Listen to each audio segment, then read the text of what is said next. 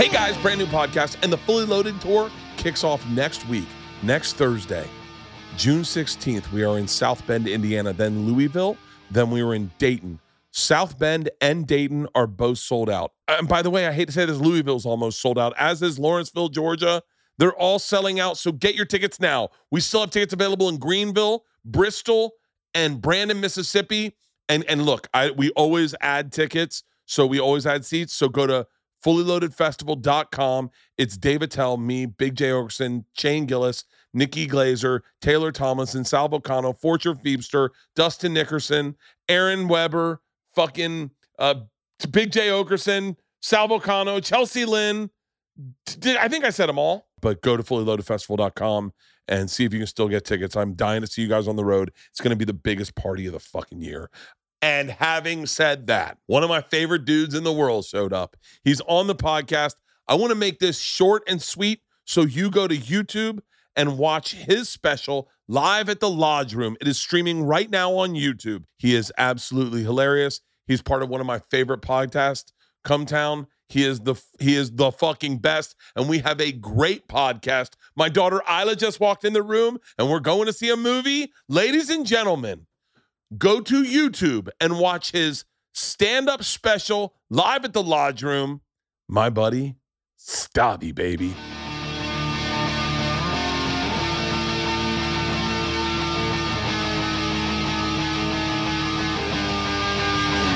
This is Overcast. So I've been trying to get healthy. Yeah. And I know all about, oh fuck, I was about to drink this candle.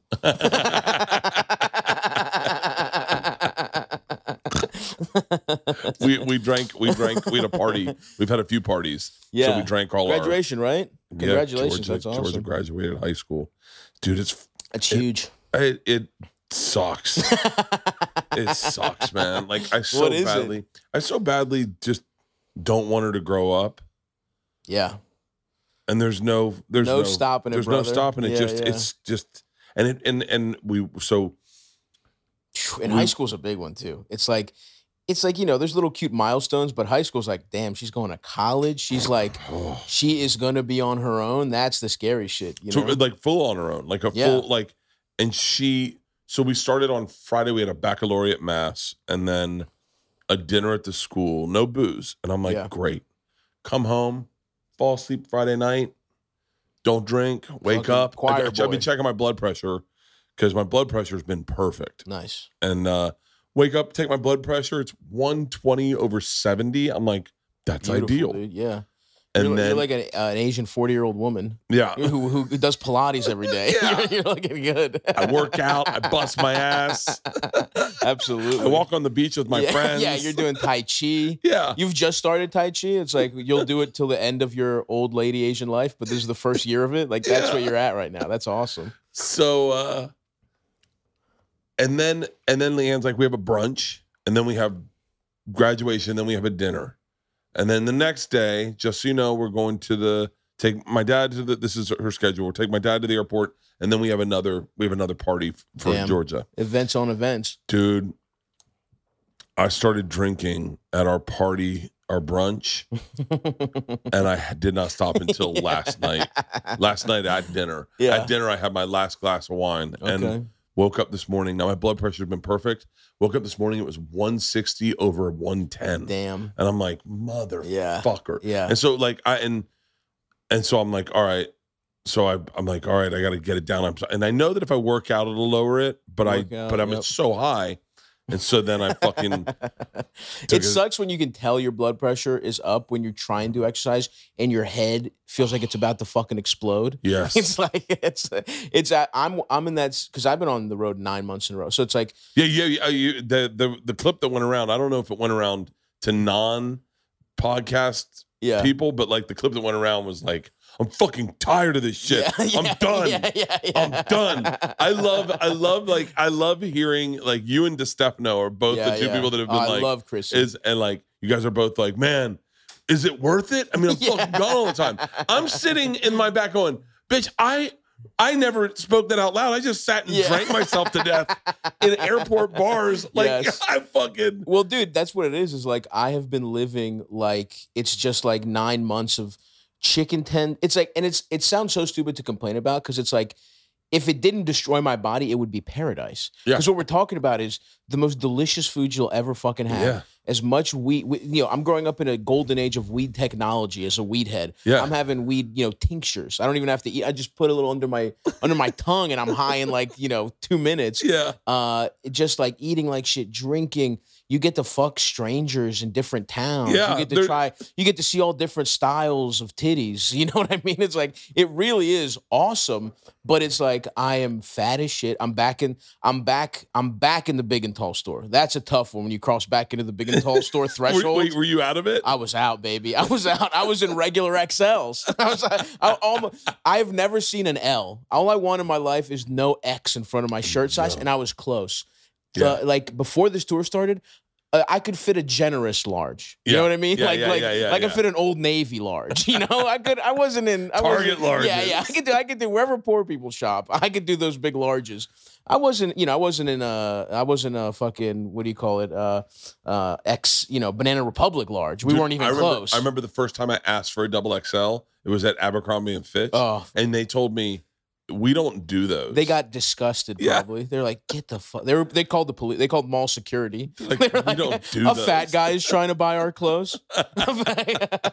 Oh, right away, Aiden. We'll send them right up. I'm always impressed by people who can do the road, and like Steve Byrne. Before I toured with Steve, he could do the road, and he would be in the green room watching a documentary on his laptop. And then you'd be done. And he was like, I'm going to finish this documentary in my room. Wow. And I'm like, I remember going, what the fuck? You're not buzzing? You don't want to go destroy your fucking, just level off a little bit? I mean, crazy. I can't. I'll tell you how bad this is how bad my eating is. And I've been working out trying to lose weight, and I lost a bunch of weight the first week. And then it stayed at like 254. Yeah. It stayed for like 5 fucking days. Yeah. And I just gave up. You can't you can't weigh every day though. You know that. Oh. You know you can't. That's not how it works. Last night at dinner, there's food on my fucking pants. Yeah. Last night at dinner, I got 4 dishes. Love that. I got 4 dishes. I said, I want to try everything. My kids had gone to this place. They go like, Dad, we found this hole in the wall love that. Italian joint. They're like, the guy's great. Yeah. And the food's really good. Yes. So I told Leanne last night, I go, let's just go. The girls are all at parties. Let's me and you go. Oh, it was just you and Leanne? Just me and Leanne. Okay. And she was like, I think I'm going to get, and I was like. This is not about you. Yeah, I was like, I was like, hold on. I'm getting their carbonara. I'm getting their lasagna. I'm getting their eggplant parm. Absolutely. And then what do you want? And she was like, but man, I fucked up food last night. God. Dude, believe me, I'm there with you. I just released my special, so I was with, to celebrate. My favorite meal is probably Korean barbecue. Went to an all-you-can-eat Korean barbecue with my boy, my buddy who helped me. He's working with me now he does all my social media. But it's like we've been friends for like a decade, and he had just got off a job with Netflix, and I was like, dude, I can pay you not even close, but it will be the funnest job of all time. Yeah. You know what I mean? It's like we just hang out, and he does everything. So I was like, just me and him. We fucking fucked up Korean barbecue. I mean, I still have the meat sweats. I'm running a fever technically right now because all the calories my body is trying to. It's a furnace in here right now, dude. Like, what's your favorite Korean barbecue? I love Korean barbecue, but I get overwhelmed by it because I don't know. I gotta take you. I don't know how to do it, dude. Next time we both have some time, I'm taking you to Korean barbecue. Really? Because I know there's special sauces you got to ask for. Really? Because they see white people and they're like, we're giving them bullshit, right? Because it's like we don't have we don't have to give them the good shit. You know what I mean? Yeah. So you have to advocate for yourself as a fat white man in a Korean barbecue restaurant. You know, you have to ask for the best dipping sauces are the bean paste and the sesame oil. Sesame oil is really expensive, so they don't put it out. You have to ask like it's a speakeasy. Really? And that shit is fucking awesome, dude. It's just like a little salt and sesame oil. And then you got all your bonchons. You got to get a steamed egg. You want to get the galbi, the marinated rib. And it just depends where you go, right? Because there's some places in New York. I'm much more familiar with that, even though LA is like fucking. It's insane. Korea. We were in Koreatown, and it was like we picked a good one, but it was like you walk around the corner, there's an even better. It's just like insane. Well, we went to the one. We went to one. Our neighbors and like our best friends when we were just having babies. Yeah, was a guy named Roy Choi who kind of created the taco truck thing. Yeah. He did Kogi. Yes. The fusion. Yes. Yeah. So him and his wife one night were like, we want to take you guys to Korean barbecue. And we're like, yeah. Best. They took us to a place that didn't have a sign on it. Yes. It was a big place too. Yeah. It's on Wilshire. It's a white building. Yeah. There's no sign. That's what I'm saying. Yeah. It's designed to keep white people out. Yeah. They don't want you there. They don't want you. And that's the more they don't want you there, the more of a colonizer you feel like. If you feel like the British Empire going into a fucking place for foreign people, that's where the food is fucking good. Same thing for every cuisine. Greek too. Like in Astoria, it's like my favorite one. Like there's one that everybody knows about, but my favorite one off the strip, it's just called Gregory's, and it's just like little as shit. It's this two people run it. Gregory, who is the cook, and the waitress, who you're not sure if it's his sister or his wife. Yeah. And they hate each other. The waitress, this old horny Greek lady who's just like flirting with everyone. Gregory's like rolling his eyes. You can hear them arguing in the back. He's got his shoulder hair out. You know what I mean? Yeah. That's what you want. You want the most authentic, the thing that would like drive, like, think of your most basic milquetoast American. You know what I mean? Think of like a Massachusetts, like, yuppie type of person, Connecticut. You want them uncomfortable. Yeah. That's where the fucking good ethnic cuisine is for sure. The more they hate white people, the better their food is. Yes. And the best is, like, I was dating a Korean girl, and she took me to a place where, again, no sign. Yeah. She's ordering. They're looking. Oh, there was no English. The woman when we went with Roy, they didn't speak English. Yes, exactly. And I'm like, you live in America. Like, how do you really don't speak any English? It's awesome, dude. Yeah. Yeah. I tried to tell you something. She goes, no, nothing. Yes. And I went, yeah. The more it feels like a business shouldn't exist, the better the food is. Yeah. You know what I mean? Like, give me fucking, let me see an exposed wire in the ceiling. Like, I was in where was I? Minneapolis. Great ethnic food. They have like I think a big Hmong population, which is like sort of like Vietnamese stuff. I remember learning my first what a Hmong was in Chicago. There was an Asian chick, and we were fucking around.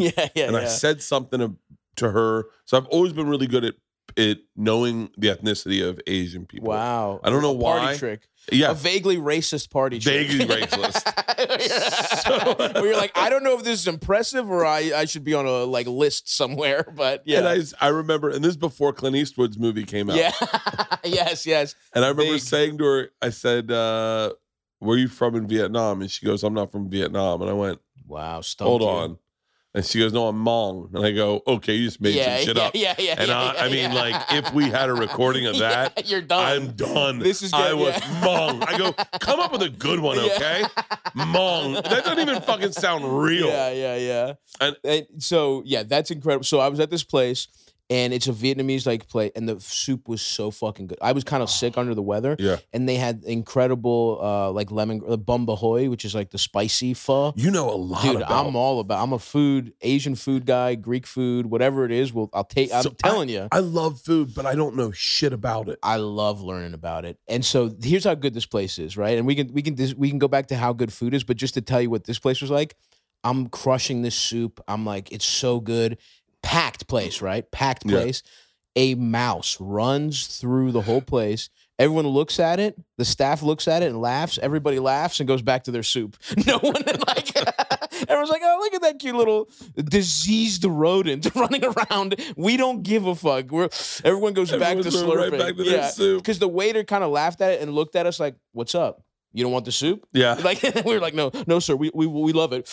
You know? the best sandwich I've ever had in my life. Ooh, I love it. And I think one time I pulled up the location on my map because I took pictures of it. Yes. In Vietnam, they make these egg sandwiches on the side of the road in like a hot dog thing. Yes. But they make them for you. Yeah. The bread is so light. Yes, that pillowy stuff. It's so light, but like crisp on the outside. And it held together so well. 2 eggs, shredded pork, and and hot sauce, but the right amount of hot sauce. I know what you mean. And I got one. My crew was loading a boat. We were going to Halong Bay. Okay. My crew was loading a boat, and I'm just walking around, and I was like, I can go for a breakfast sandwich. So I grab one from her, and I took one bite, and I was like, this is the best. Yeah. I said, how much more bread do you have left? And I bought all of them.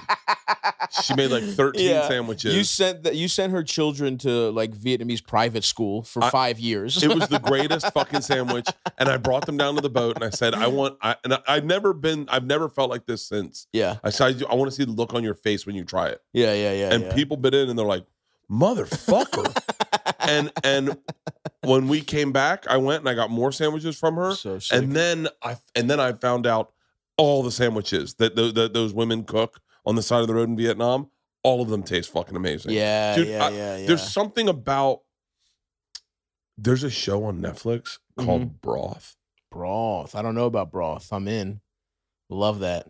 The best cooking shows on Netflix are not in English. Yeah. Oh, interesting. You're right. Because I loved when they first came out with like, what was it, Chef's Table? Yeah. And that shit, that because I was still living in Baltimore. I was just watching that all the time. That was my life. It was like, trying to fuck a girl after an open mic and bring her home to my $300 a month room in Baltimore and being like, check out what this lady can do with fucking phyllo dough. You know what I mean? Like, isn't this an aphrodisiac? Let's watch this old Italian woman for hours of just fucking fold out pasta. Doesn't this make you horny? I got on this taco show. It was a Mexican food show that was really good. It was really, really good, but it wasn't in English. And I remember Leanne was like, "The fuck you watch? Are you reading about?" Yeah, and dude, so that is a next level fat guy move. Yeah, when you're like, reading. I'm watching a food show with subtitles. Dude, the other day, I found Broth. Right, Yeah. I think it's called United States of Broth. Not United States. It's World of Broth or something. Yeah. And motherfucker, it is. Did you find it? Broth, just like Broth show, Netflix. Love it. And they did one. Nation of Broth. They did one. I took. Sign me up. Let me get my passport. Yeah. It was a whole octopus, a whole crab, and that was the soup with a bunch of seaweed in it. And fuck, it was. Dude. I'm about to bust. The food and every broth is different. Yeah, they're fun, and they've got eight seasons. Yeah. Like I'm so turned on by broth. Yeah. It's like, do you remember when you first tried ramen and you're like, what the fuck? Dude, what the fuck? I've been eating of tomato soup. What the fuck? Oh my God. When you taste a broth and you're like, there's levels to it, you're like, what the fuck is this? This is hot. This hot water tastes better than a fucking steak. How did you do it? Oh, when you go into, our best friends are Vietnamese and they make a broth. Like every Saturday morning they start a broth. Yeah. And it's there all fucking week. And their house smells like a broth. Smells awesome. Fucking awesome. Just like fucking bones, lemongrass. I saw something one time that I couldn't really wrap my head around it. Because it's like, I guess it would be like a guy living in the closet finally coming out and then having to come to terms with what his life was back. Yes, going home, right? Yeah. I saw Aziz Ansari and who's, I'm forgetting his name. He has the cooking show on Netflix. David Chang? David Chang. Okay. David Chang. And by the way, can everyone just give me a round of applause for not using any ethnic identifier? I can see it in your eyes. Yeah. I was like, if you don't get it once, I'm gonna be like, no, not John Favreau. Yeah. Yeah. So they were talking about what it was like growing up a minority and having their mom make them food and then them bring the food to lunch and then kids make fun of their lunch. Yeah. And all I can think of when I heard that, I was like, well, I didn't have any. Yeah. I mean, I don't, our school is predominantly Cuban. So like Cuban food, that's all our cooks made. Right. That's all anyone ate was I mean, our cooks for our cafeteria were all Cubans, so like That's awesome. we'd have plantains and picadillo. shit. Yeah. Picadillo was on Friday. Ropa Vieja. That's like awesome. everything was Cuban. I mean, it's really kind of crazy when you think about. I just had Cuban food, and then Fridays was spaghetti. Yeah, but man, that was the best to this day. Sounds a lot better than the Baltimore City Public School lunches that we were getting served. These like little French bread pizzas you could use as a frisbee and shit like that. Dude, it was so fucking good. And so I didn't really grow up around any Asian or Indian or East Indian food. Right. But the idea that I like, if I smell Korean food, if I smell Indian food, I go like, whoa, I'm eating today. Yeah. And to think that they, Aziz grew up in South Carolina, I guess. Right. I mean, can you imagine bringing in fucking vindaloo? Yeah. Samosas. What are those little fucked up Indian hot pockets you're eating? You know what I mean? Like, they're like, get some wings. Yeah. I mean, that was a little bit, Greek food was like, my mom would try it a little bit, but it's like at the end of the day, I think it was just easier. Like my Greek friends who like, my mom was also just so busy. So I never got, but I wasn't really introduced to this world of cuisine because it's like, we were just kind of like, my mom made some Greek food or we just ate fucking like, I didn't have a taco until I was like 15. Really? I didn't have like, the only ethnic food was Chinese, but it was like, the like bulletproof window Chinese spots where it's like just fake, not authentic. Had no idea what ramen was. And that's a big thing. I'm interested in like how, like you have kids and you know all about all this fucking great food stuff.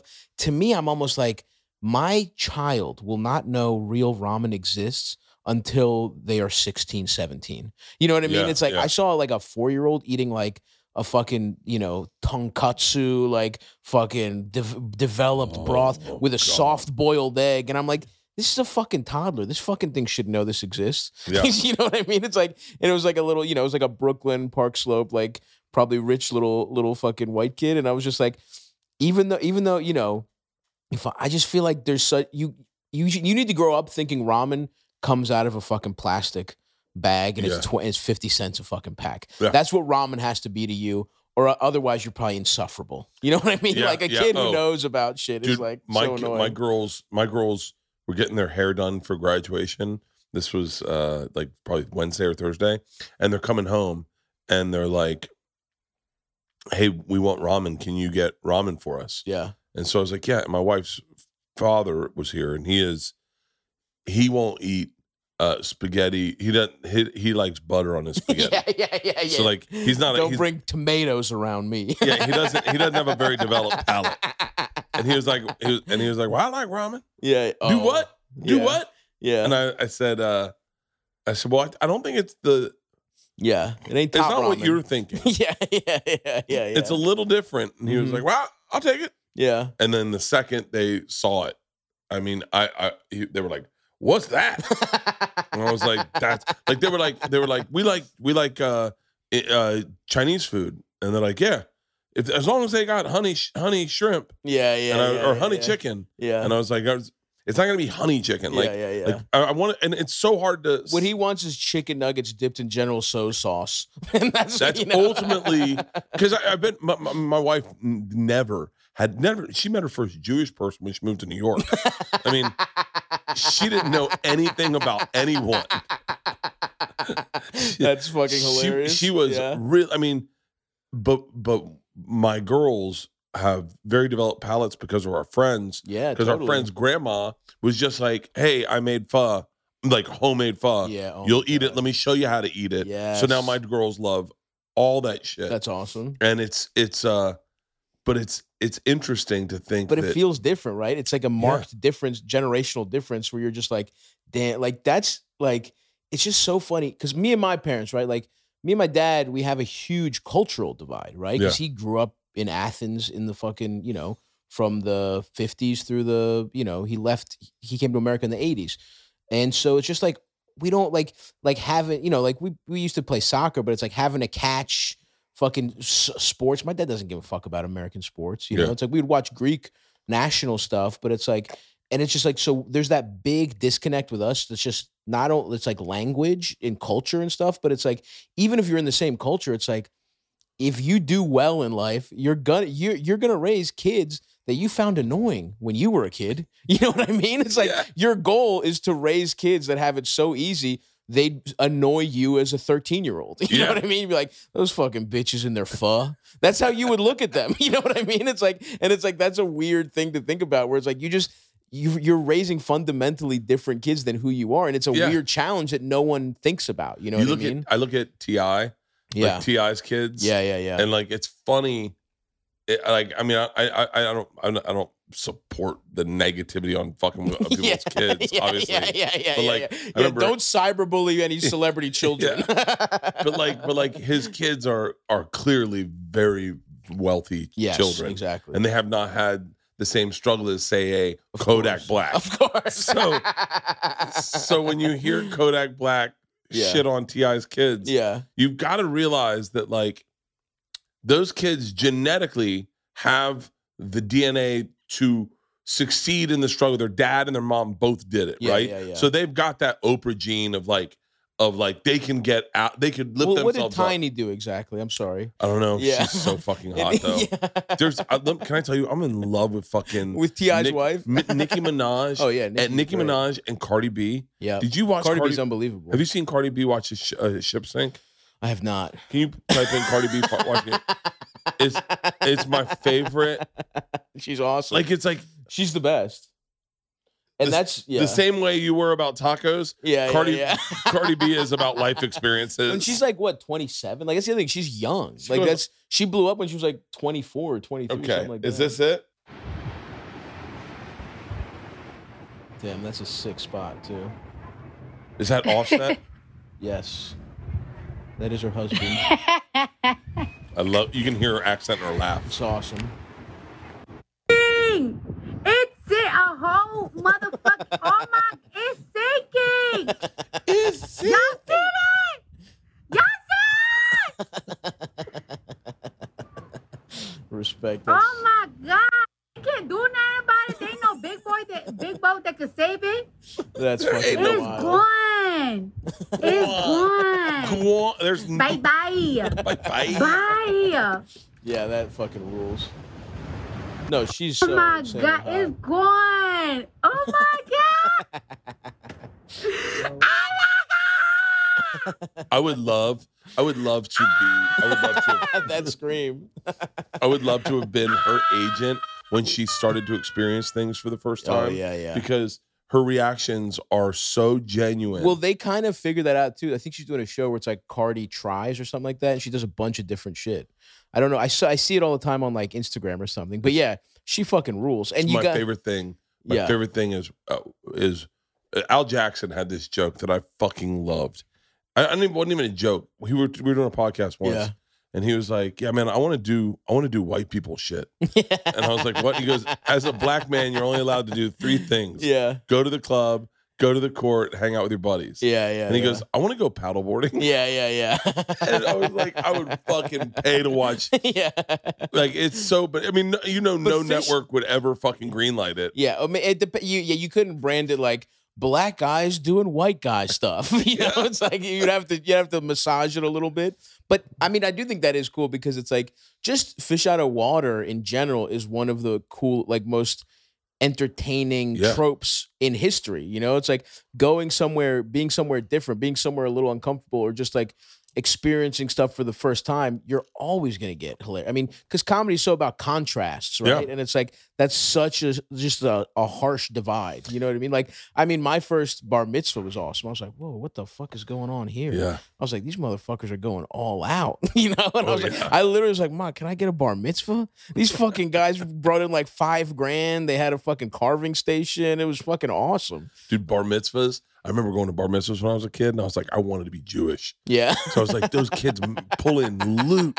They're fucking walking out with fucking $35,000. Yeah, Greek people don't have any any of that shit. We don't have like a confirmation. Our But baptism is when we're like babies. I've talked to you about this, but you got the thing where you throw the thing in the water and you got to catch it, right? That's a like Easter tradition for some people. Yeah. But it's not like a big because you're Florida. They do it at Tarpon Springs. The Greek community.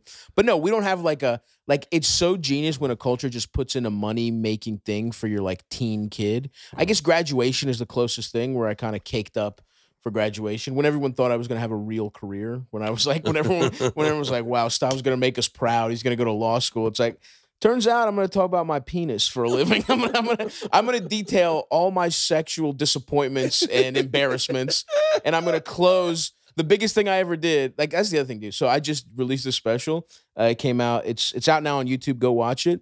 But I can't wait to watch that. Dude, thank you. So yeah, you're one of the funniest fucking dudes. I appreciate that, consistently man. one of the funniest dudes. Thanks, man. And it's what's the name of the special? It's called Live at the Lodge Room. I did it here in Highland Park at this old Masonic lodge. So it feels so awesome. Can you pull it up? It's up right now. It's up right now. But I was watching it. I did like a live chat and I did like a premiere because I wanted to feel like an event, because the reality is it's like this special is as good as anything on Netflix, and I paid enough money so that it looks good and it feels like a real thing, right? Yeah. So I wanted it to feel like a premiere. And I had watched it a bunch when we were editing it, but I'm working on a new hour, so all that material kind of left my brain. I watched it because I was in the chat, I was playing, and I was like, wow, my mother is watching this right now. And my closer is a 15-minute bit about a horrific threesome I had. And I'm talking about it in detail. And I'm like, my mom came to America. My parents came to America. And they're like, we're going to give our son a better life. And it's like the most notable thing I've ever done in my career is closes on a story about not being able to get hard when I tried to fuck two strangers, and then coming back later with so many illegal dick pills, I thought I was going to die while I fucked them. And then I get a text from my mom that's like, I'm so proud of you. And I'm like, thanks, Mom. I hope you didn't watch too closely. Guys, I can't wait to retire. No more dodging paparazzi, fighting off women, or having Segura ask me for jokes. But there's one bit of a wrinkle in my plan. The absolute collapse of the entire freaking financial market. Inflation is eating into savings. Portfolios are getting wiped out, and people are sweating. Even the S&P is down over 16% right now. And hot shit stocks like Amazon are in the toilet. But look, I'm not as worried as most, because I know about the billionaire's gambit. This ironclad asset has been a store of wealth for billionaires for centuries, because not only is it a natural inflation hedge, it's got insane price appreciation over time and extremely low correlations to those tanking stocks I mentioned earlier. So it checks two big boxes for a strong portfolio: diversification and low volatility. If you want to learn more about pulling off the billionaire's gambit yourself, I recommend visiting my friends over at Masterworks. You can get priority access to skip their waitlist by going to masterworks.art/Bert. See important Regulation A disclosures at masterworks.io/CD. That's masterworks.art/Bert. BetterHelp. I feel great right now. So do I. I feel great right now. And can I tell you that I accredit it to therapy? So do I. I honestly, I think it's funny. You don't eat salt and you don't feel bloated. You go to therapy and you start feeling better. That's right. A lot of people feel burned out and they think that's work. So it can be. But man, sometimes you're not taking enough time for yourself. Have you ever felt burned out? Life can be overwhelming, and many people are burned out without even knowing it. Lack of motivation, irritability, fatigue. We associate burnout with work, but that's not the only cause, because our lives can lead us to feel burned out. BetterHelp Online Therapy wants to remind you to prioritize yourself. Talking with someone can help you figure out what's causing you stress in your life. BetterHelp is customized online therapy that offers video, phone, and even live chat sessions with your therapist, so you don't have to see anyone on camera if you don't want to, and I find that to be so great. Not only is it more affordable than in-person therapy, you can be matched with your therapist in under 48 hours. And by the way, I just got to say that doing it online or doing it on the phone when I'm on the treadmill, for me, takes out 90% of the stress of going to therapy. Our listeners can get 10% off their first month at betterhelp.com/Bert. That's betterhelp.com/Bert. But what are you gonna do? It's really funny to think about, the sacrifices they've made, and then like what you, and then everyone giving me that graduation money, thinking I was gonna go to, I went on scholarship to undergrad, and I just never finished because I was doing comedy. Where'd you go to school? University of Maryland, Baltimore County. The Retrievers, they just won. We finally have a claim to fame. We were the first 16 seed to beat a 1 seed in the NCAA tournament. Really? That's the team that beat Virginia like 3 or 4 years ago. But it's a fucking shit school. I mean, it's like, it's like I got there because it was the only school that gave me a free ride, and I didn't want to live at home, obviously. And so it was 15 minutes from where I grew up, but I lived in the dorms because I was like, I just want to be in the dorms. Yeah, I miss the dorms. Yeah. I miss meeting new people, like that many new people. Yeah. There's something to be said for, like, I was telling Georgia, she's got some friends, and I said, don't room with one of your best friends. Yeah. Room with a stranger. Your best friend's there. Yeah. Like, go. Absolutely. Her best friend is going to school with her. That's great. A couple of her friends. That's awesome. And I was like, don't room with any of them. Everyone meet new friends. I agree with that. We met. I've talked about this before. I want to see just a little bit. Yeah, it's a little snippet. It gets going pretty quick, so because that's the other thing. It's for the internet, so it's like I didn't want a big like intro. I just wanted. By the way, for the record. Yeah. We got going right away. That's how a special should start. Yeah. I mean, it is always weird. It's like you do a comedy special and you're so good at stand-up, right? And this was, especially in the 80s and 90s, it's like, you're the best at this. You're about to put out an hour of unassailable classic material. And then it's like, well, to start it, why don't you do a form of comedy you've never done in your life really quickly? Yeah. It's like a rock band before their album being like, why don't I play the bagpipes really shittily? Every time like a stand-up would do a sketch, it's like, why? Why are we doing this? Yeah, it made no sense to me. When I did Secret Time, I had watched a bunch of I watch a lot of specials. A big moment in body positivity comedy branding, by the way, Bird. Secret Time. Let's not forget the shirtless. I loved it. Yeah, it starts pretty quick. Yeah, it starts pretty quick. Okay, I did a special before that, The Machine, where I was shirtless, and Showtime was like, "Hey, by the way, the lady at Showtime, I forget her name, but she was very cool. Yeah. I didn't remember her name. I'm not gonna say because I don't want her to. Yeah. She was like, let's do one shirt with a shirt on. Yeah. And I was like, well, but then we can't really match the two. Yeah. She goes, yeah, but I have a note. And I said, what's that? And she goes, by taking your shirt off, you're giving people a reason to change the channel. Well, the thing is, Bert, your disgusting, horrific body might turn off. We've tested it, and everyone ages 18 to 48 are against your flabby tits. I was like, okay. But I just did them both shirtless, and she was right, man. It was like the lowest watched special I'd ever made. It was the lowest. Like, I remember I'll tell you the people that beat me, and you go, what? Yeah. Like, and there's some weird Showtime specials to begin with. And it was the lowest. Wow. And I was like, I remember getting in the ratings and going like, I was like, no one, why? Like, the highest turnover off rate of anything. And I was like, fuck. And so then I was like, I'll just put it online. So I thought it was good. Like, I actually, so Leanne edits my specials. Because sick. I can't watch them, and she knows the material as well as I do. So cool. So Leanne, we go in together. We sit with an editor, and then Leanne will be like, she's just very brutal. She'll be like, "You need that. Get it going. What are we waiting for?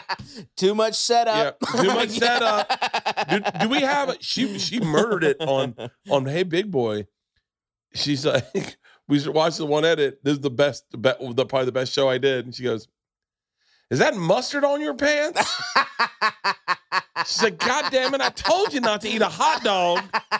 You had 4 hot dogs before you went on, and you had mustard on your fucking pants. And so, but there was one chunk, I think it's about part of my gun chunk, my dogs. Mm-hmm. She's like, enough already, boo Jesus. Yeah. What? Yeah. This is long as shit. Yeah. Do we have a shorter version of this? And for whatever reason, what I was having fun in that one, so I was fucking of around. course. And there was a version of that joke that was a minute 30 shorter. Wow. And she was like, put that one in. Wow. And so, like, for Leanne, when Leanne watches a special, it's all about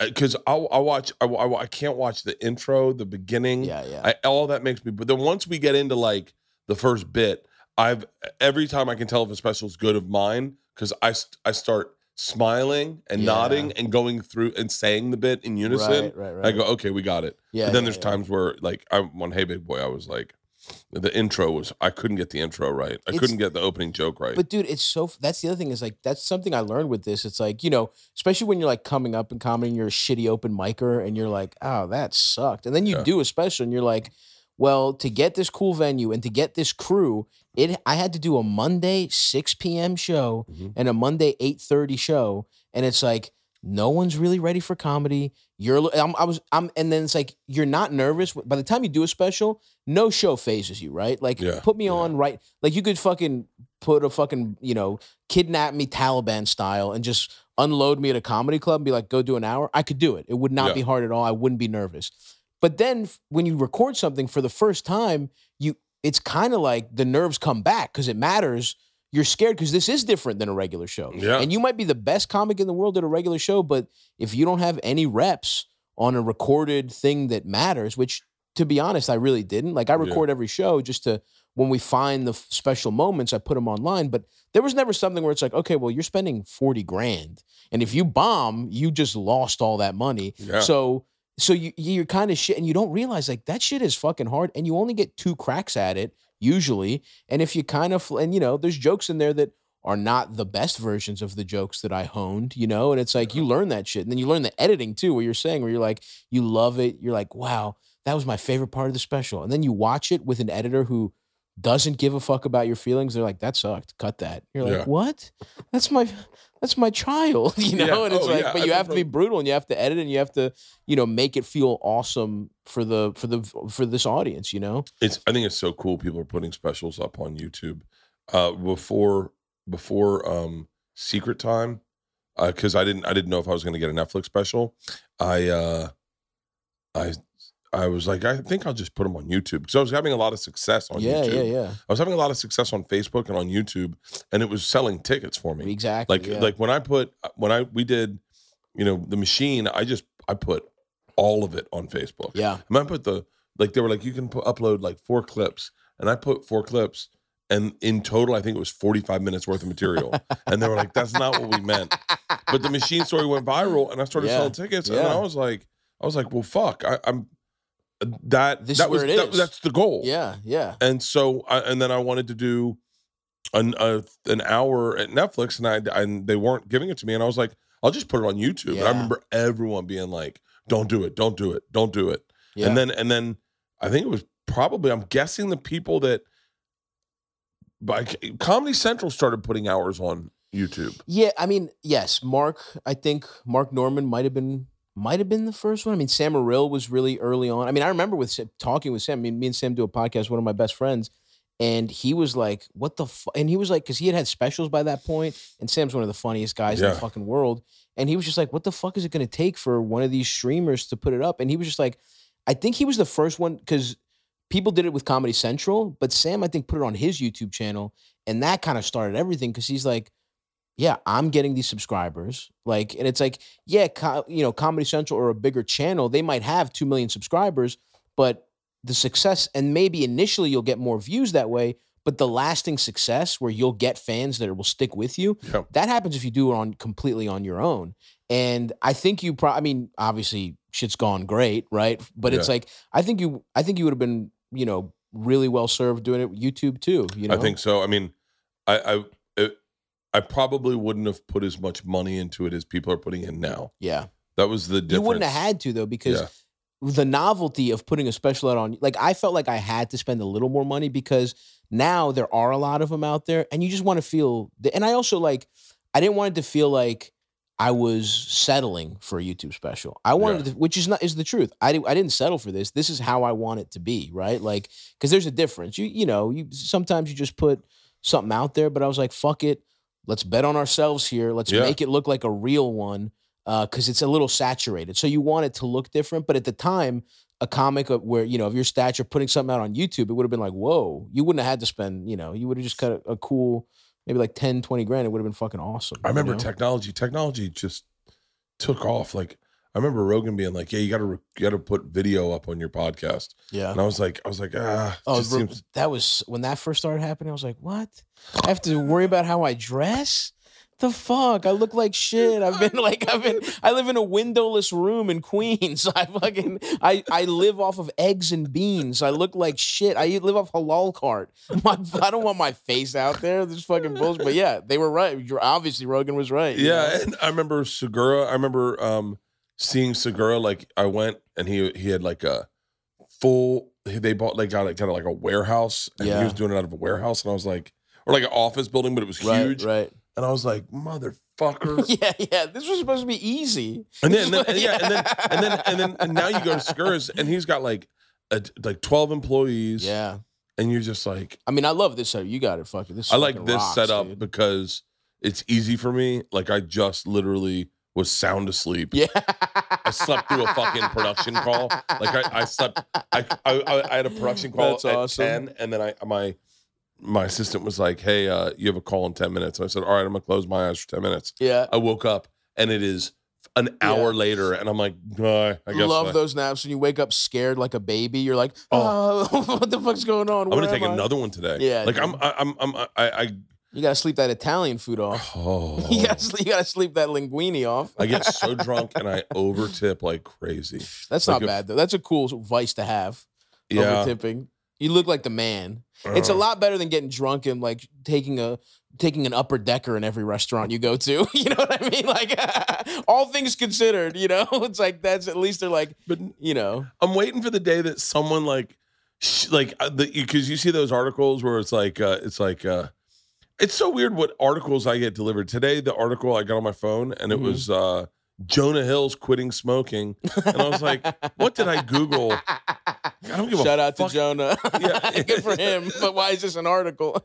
Dude, Jonah Hill's one of my favorite dudes. Oh, he's the king, dude. He rules. And it's like, for me, it's like that guy is like he's the blueprint. I mean, I was in senior year of high school when fucking Superbad came out. Oh. And it's like, and like, obviously I had other influences. It's so funny, like how, like when people make fun of representation, I think it's wrong because it's true, dude. Like, I was just a little fat kid who was kind of funny. And when I saw fat guys on TV being funny, I gravitated towards that. So it makes sense that you should put all kinds of people, because it does make a huge difference. But like, and it was like there were other fat guys, obviously John Candy, Chris Farley, all that stuff. But then it's like when somebody lines up so perfectly, and you are literally a guy who does not get pussy in his senior year of high school, and a movie comes out about a fat kid, a charismatic fat guy, just trying to get pussy before college. And I was like, that's literally it could not have come at a better time. Yeah. So, I mean, and then I love what he's doing with his life. And he's just out there surfing. I love the Scorsese movie. Like, he's done everything like his career rocks. And now he's just fucking surfing, doesn't give a fuck. Like, you know what I mean? Just does whatever he wants. Has his own fucking production company. He'll make whatever he wants. Shows up on a huge Netflix movie. Is fucking sleepwalks through it probably, and is so funny. I mean, funny. I mean, I can't believe I'm blanking on the Don't Look Up, which I fucking loved. I thought it was sick. He was fucking hysterical, dude, and you can tell he's just got it. Like, I mean, that guy fucking rules. He is, and I'm glad he's quitting smoking, even though you shouldn't have gotten that article. Yeah. I love the low key jabs he's gotten that they show. Like, I love that he went out to do Kimmel, and Kimmel goes, "You smell good." That's surprising. The fuck is that? Yeah, and Jonah Hill's like, he's like, thanks. Like, and I love that he's like, hey guys, I really appreciate that you want to tell me I look good. Yeah. But how about don't? Totally. Because I don't want to make it a thing. 100%. And you're like, yeah, I understand that. Yeah. It's like fun when you lose weight and everyone's like, God, you look good. But then it's like, well, what's the implication there? Yeah. You know what I mean? You fucking pieces of shit. It's like, I'm cute no matter what's going on. You fucking cunts. He's so fucking funny too. Oh yeah, dude. Like one of my favorite scenes is that scene in War Dogs. Oh yeah, when he goes to buy weed from those black guys. I haven't seen War Dogs in a while. Oh, and Yeah. he But it's great. A little gives him underrated gem. $150, and he's like, "All right, how about we get just an ounce?" And he goes, "All right," and takes his money, and then they just start talking. And he goes, "What the fuck?" And Yeah, they're like, yeah. "Do you know this guy?" And he's like, "Okay." And so Yeah. he goes and gets his machine gun and That's just starts so going, sick. Yeah. "Where are you guys going?" Oh, it's Yeah. so fucking So great. funny and a great actor. I mean, Moneyball was fucking sick. And just honestly, Wolf of Wall Street is just like, he crushed that so much. Just that scene where he's talking about how him and his wife are cousins and the kid, they might have a retarded. I mean, just like the way he plays that is so fucking, I mean, just So yeah. when the king. when I did the movie, I never give a fuck about acting. It Yeah. wasn't on my radar of like shit I cared about. And then when I did the movie, I was like, okay, I want to do a movie with Jonah Hill. Oh, I want to dude. see how he works. Dude, that would be sick. I think he does it different than other people. Probably. I mean, it's interesting. All great actors, it's like it's such a, like, acting is so fucking weird because it's like comedy is cool because it's like no one can tell you how to do it. You just kind of have to figure it out. There's no school, there's no class. But acting, it's like, it's just like so, like, in anything I've ever acted in, the difference between nailing it and not nailing something, or doing what I want to do and not doing it, feels so like so minute and like in your head. And it's just like, it's so fucking hard to really be good at it that it's fascinating to just like watch how, and then it's like, and then sometimes, the great method actors, they're just like, you really just don't break character and that's how you do it. That seems crazy to me. I couldn't do that. Yeah. I couldn't. Yeah, I mean, yeah. when you hear of like Daniel Day-Lewis, Crazy. Yeah. I mean, he's got to be exhausting as a friend. Oh my God. Like you got to be. Yeah. It's You're like, like, oh, can all right, man, we we have to get it. have this 18th century stew for lunch again? Because you're playing a cobbler in Ireland right around the fucking potato famine. So we have to eat leather stew, leather boot. I was thinking about Leonardo DiCaprio because I was like, I don't. He doesn't strike me as like. I don't know the right way to say this. I don't want to shit on him. I like him. Yeah. But like he doesn't. Another fucking. He just strikes me as awesome like a very still very young, maybe somewhat sheltered Hollywood celebrity, right? Mm-hmm. And I was like, but all we see him is as like moguls and fucking like the characters he plays probably aren't similar to who he really is, right? Interesting, yeah. And so I was like, I bet that would bum you out, like if you like got on set and he was still this like I don't want to say spoiled, but like a sheltered Hollywood celebrity. Yeah. It's so hard to tell with a guy like that because it's like we really don't know. He's famous in that classic sense where he's one of the last few like old school famous guys. Like celebrities now, it's like they're live streaming, they're tweeting, they're TikToking, they're doing fucking everything. That's a guy who fucking shows up, crushes a movie, works with the best directors, and every like 6 months we hear that he traded in his girlfriend for a new 24-year-old. Like that's all you hear about Leonardo DiCaprio. He's in a villa somewhere. We don't know shit. So it's like who even knows what the fuck that guy's like? And I guess he did grow up like he is like, child star and just been a star the whole way. So who knows? You're probably right. But it's like he's mysterious where it's like even someone like, Will Smith, even before the whole Oscar shit, it's like he even kind of started like doing content. And shit, yeah. Well, he leaned into the content. Yeah. And I would argue he wasn't ready for it. He shouldn't have done it. He should have stayed. He had a pass. You're Will Smith. You don't have this sucks dick. Just hold on. TikTok sucks. Yeah, just wait until the next fucking big movie offer. Yes. Yeah. It's funny because in comedy, there's only like a couple dudes that really have held on to their privacy, and right. Tosh is one of them. Yeah, Tosh that's true. never has no social media presence. Good for him. He has no podcast, never been on a podcast. Yeah. And really? Never been on a podcast. That's crazy. I've never seen him on a podcast. Yeah, you're probably right. Now that you're saying it, I don't think I've ever. No, and I mean, I think there's probably compromises. I'm sure that he probably has had ebbs and flows in his career. Yeah. But he's got all he cares about. He doesn't want anyone to know anything about him. Yeah. He's always been like that. Yeah. And he'll never hear this. Like he's not listening. Yeah. Like that's the true. other, like he doesn't give a fuck. That rules. He's got tons of money. Yeah. He's got a huge fucking house in Malibu. That's it, dude. That's all He's you done. want. Yeah, that's the dream. Yeah. The dream is to be so successful, we don't have to do any of this bullshit. Just like do your one project a year that you love. Fucking, and that's the thing, like, even like rich people, it's like the billionaire, I don't respect any billionaire whose name I know. You know what I mean? It's like, be in a fucking villa on an island, anyone with less than $10 million isn't allowed on. Why the fuck are you? Why are you going to space? And why are you buying Twitter? Just enjoy having a fucking more money than God. Yeah. And just fucking have like fucking, the most decadent breakfasts served to you every day. What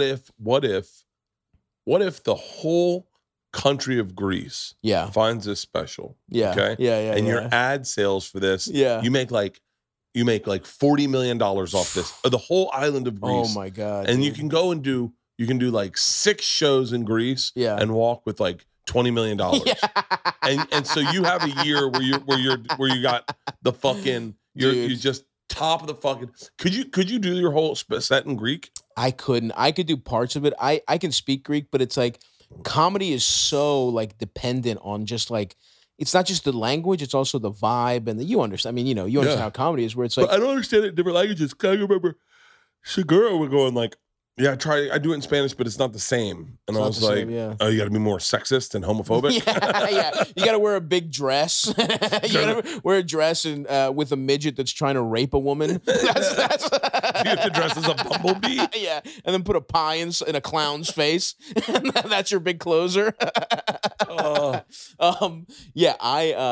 it's so different because it's also like, because it's hard because it's like somebody who's a comedian or anybody, it's like our talent is like talking, right? Yeah. So like my fluency in Greek is like, it's like I'm a dumb 6th grader. You know what I mean? Or like a dumb 7th grader where it's like you can talk with a dumb 13-year-old, but it's like he's not quick. He doesn't know. And it's like, it's really frustrating because it's like you'll be talking to someone and you'll have just something awesome, but it's in English. Yeah. And then by the time you try and do a clumsy translation, because that's still where I am. I'm still translating. Like I do think in English, especially when you're being funny or you're trying to be like, whatever. So I want to try it. I'm going to go to Athens. Part of my, like, I'm trying to go on a huge 2023 tour because like you're done touring right now. I'm taking the next 3 months completely off. And then I'm doing 1 weekend a month for the fall because I just like, which business wise makes no sense. None. Like I like zero, right? Yeah. Like, cause I could have it. Cause my numbers have just been going really